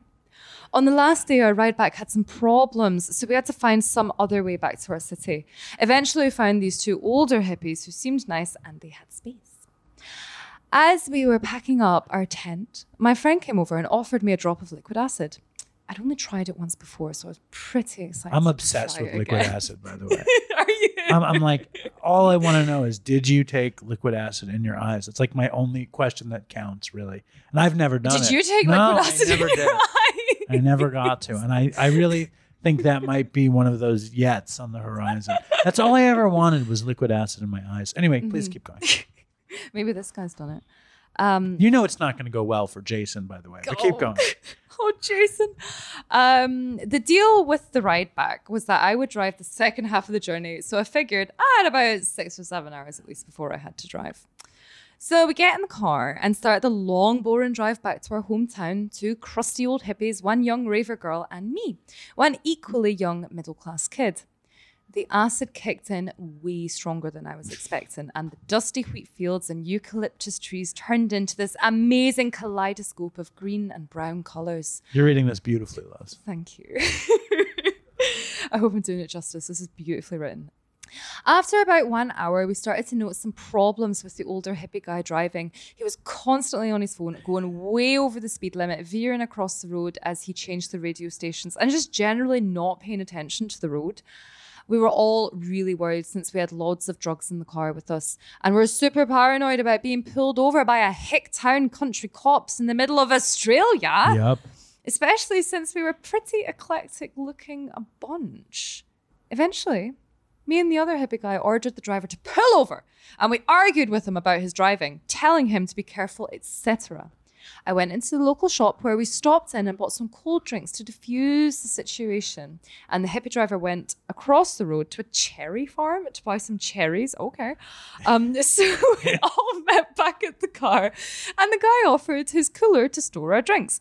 Great, I thought, until he opened the cooler and it was full of raw chicken breast, Oh, no. raw kangaroo meat, and other pieces of raw meat that had been sitting in a lukewarm cooler for 3 days. Oh, yuck. On acid, too. Turns out he's a hardcore raw food guy and Ah. only eats raw meat and fruit. Have you ever heard of that? I've never in my life heard Raw of that. kangaroo meat, 3 That- days old in the cooler, Oh my God. warm, That, unpleasant. no. You can imagine. What how it happens smells. next? I'm It's kind going to of get bad. As we proceeded down the country roads, he ate all the cherries, like 4 or 5 pounds of them. Oh my God. Well, cherries are delightful. 4 or 5 pounds of them. Listen, I'm just worried about the raw kangaroo meat. I'm happy he's eating the I'm cherries. worried for his intestines. You can imagine what happens next. We had to stop every 15 minutes for him to go to the bathroom, which in this remote part of Australia meant finding a bush big enough for him to hide behind. All this time, his driving was still incredibly bad.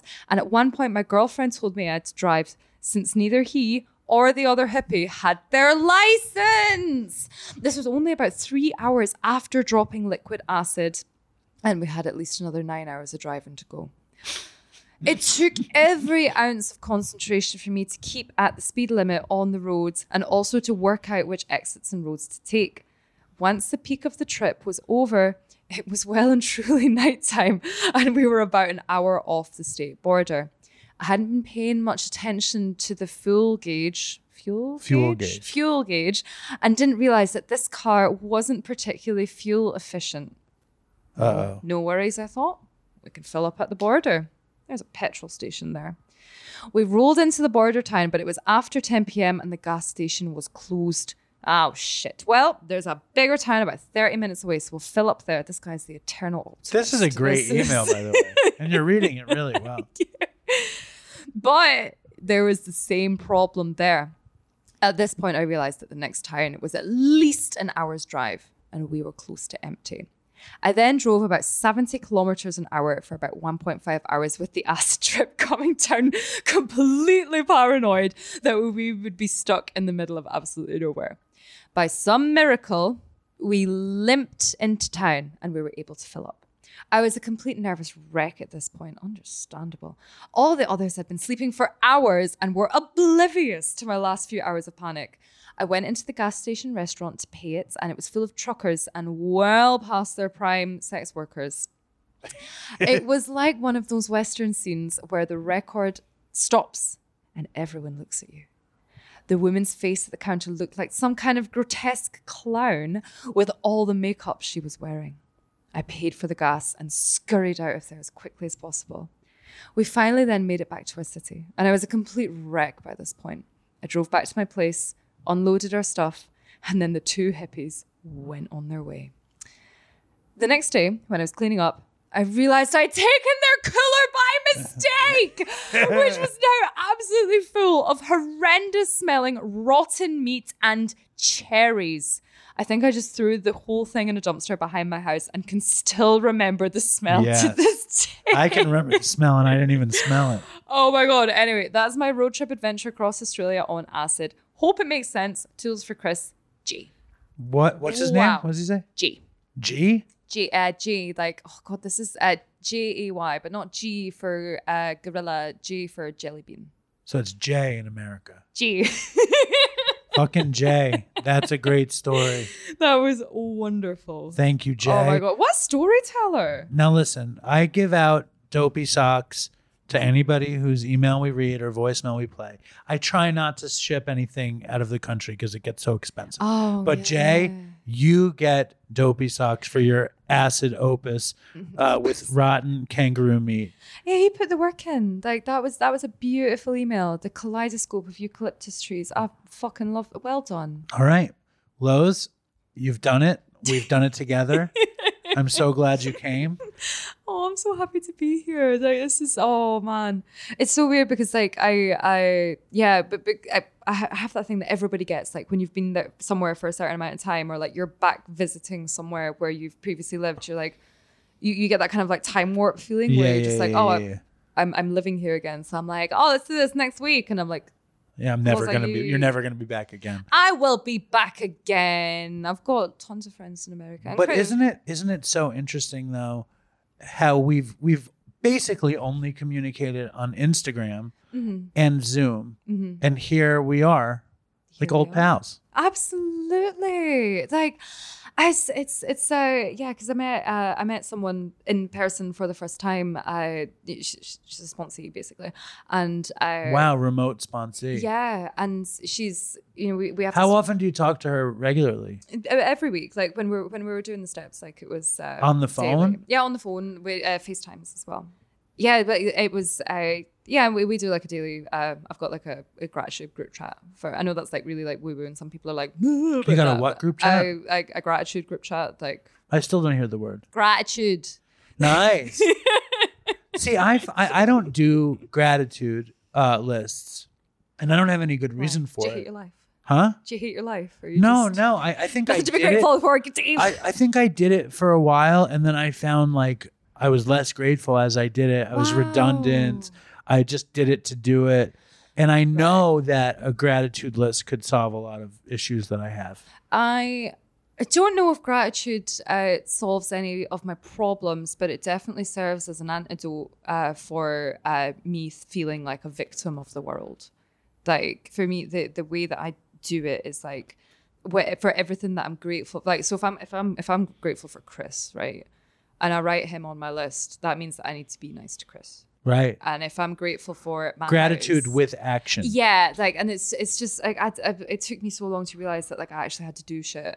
So it's like right, and but that's important. Yeah, like because everyone's writing these gratitude lists and they don't have gratitude in their attitude.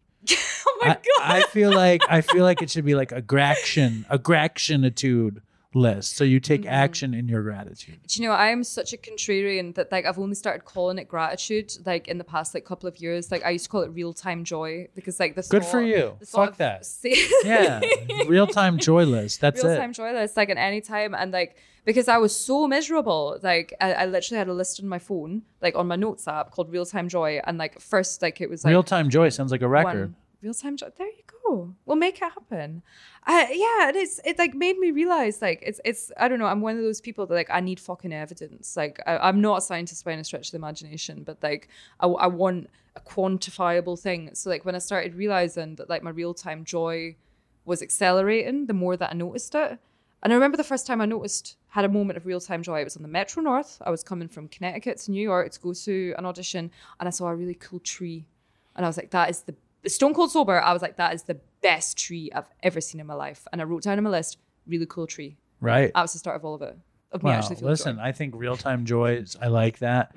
I had a similar experience going home on the Long Island Railroad and seeing, I would go home after waiting tables and I would see at that time of day, the sun would cast these shadows of these trees on every house. There's like this profound tree shadow. And I'd be like, that's the fucking coolest thing. I never wrote it down though, because I suffer. I didn't have the real time joy, but I have the other theory though, right? It's like people like you and I who hate things like gratitude or acceptance or basic woo-woo program shit, who's resistant to it until you're neck deep in it. Yeah. And then all of a sudden you're talking like what you didn't understand.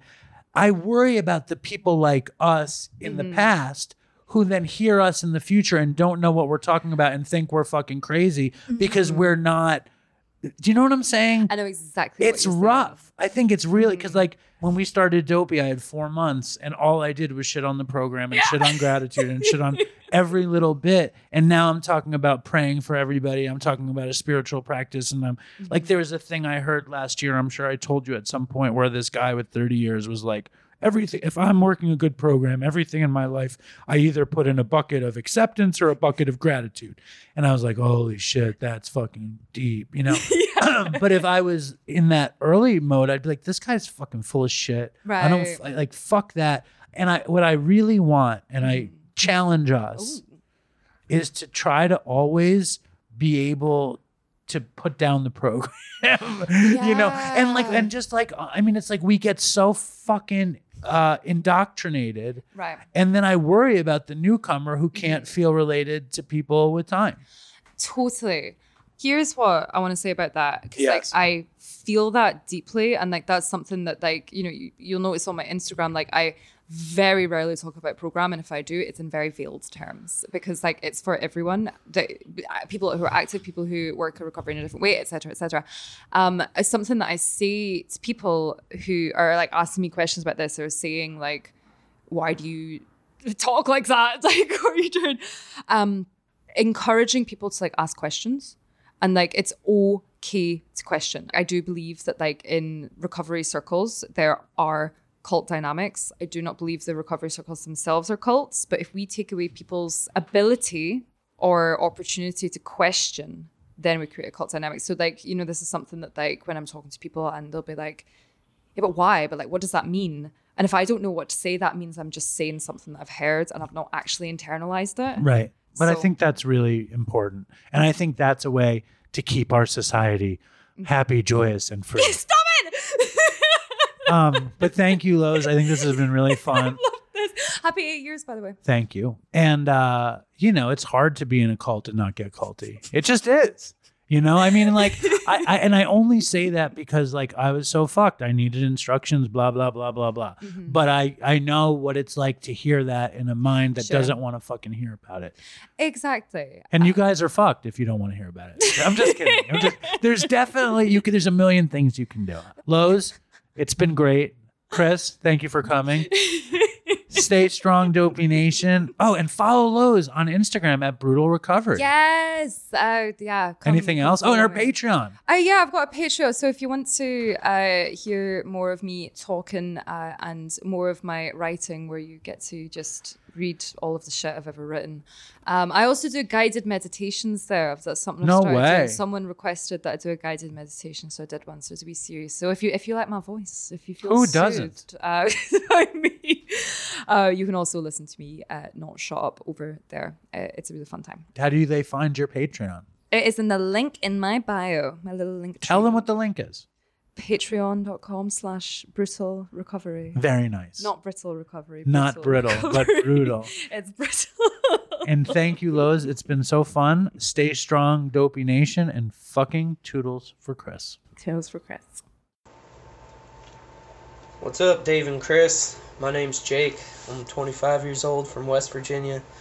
I just found Dopey about 2 weeks ago, and it's my favorite podcast of all time. Y'all are hilarious, and it's just gotten me through some really hard times. And though I'm not clean myself, you know, it gives me a lot of hope for the future.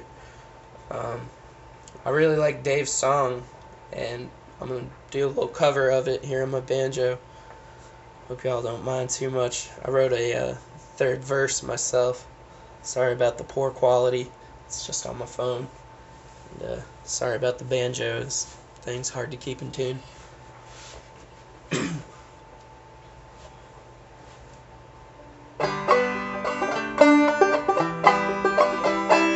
Wanna take a walk around the world. Wonder would it do me any good. Till I get some honey in my pockets, and I guess I'll just have to walk around my neighborhood.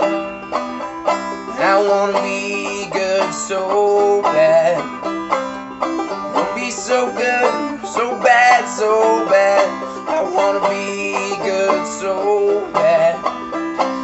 Bad desire's all I ever had. Wanna take a ride up in the sky. Watch as airplanes just pass me by. And I wanna see a Lear jetliner take a dive, just to show all of these people what it means to be alive. I wanna be good so bad. I wanna be so good, so bad, so bad. I wanna be good so bad. Bad desire's all I ever had. In my burned out basement listening to the Dopey show. The only friends I had are on this little radio. I keep checking on my pulse because it feels like I might die. But the thought of straightening up sounds so much better when you're high. And I wanna be good so bad. I wanna be so good, so bad, so bad. I wanna be good so bad. Bad desire's all I ever had.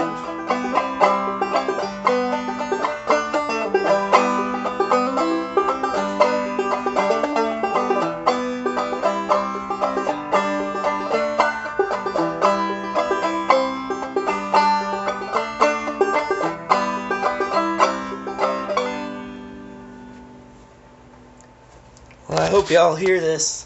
Makes it through the big inbox of emails. Feel free to play a clip on the show if you want. If not, I know it kind of sucks. Alright, really appreciate it. Thanks, y'all.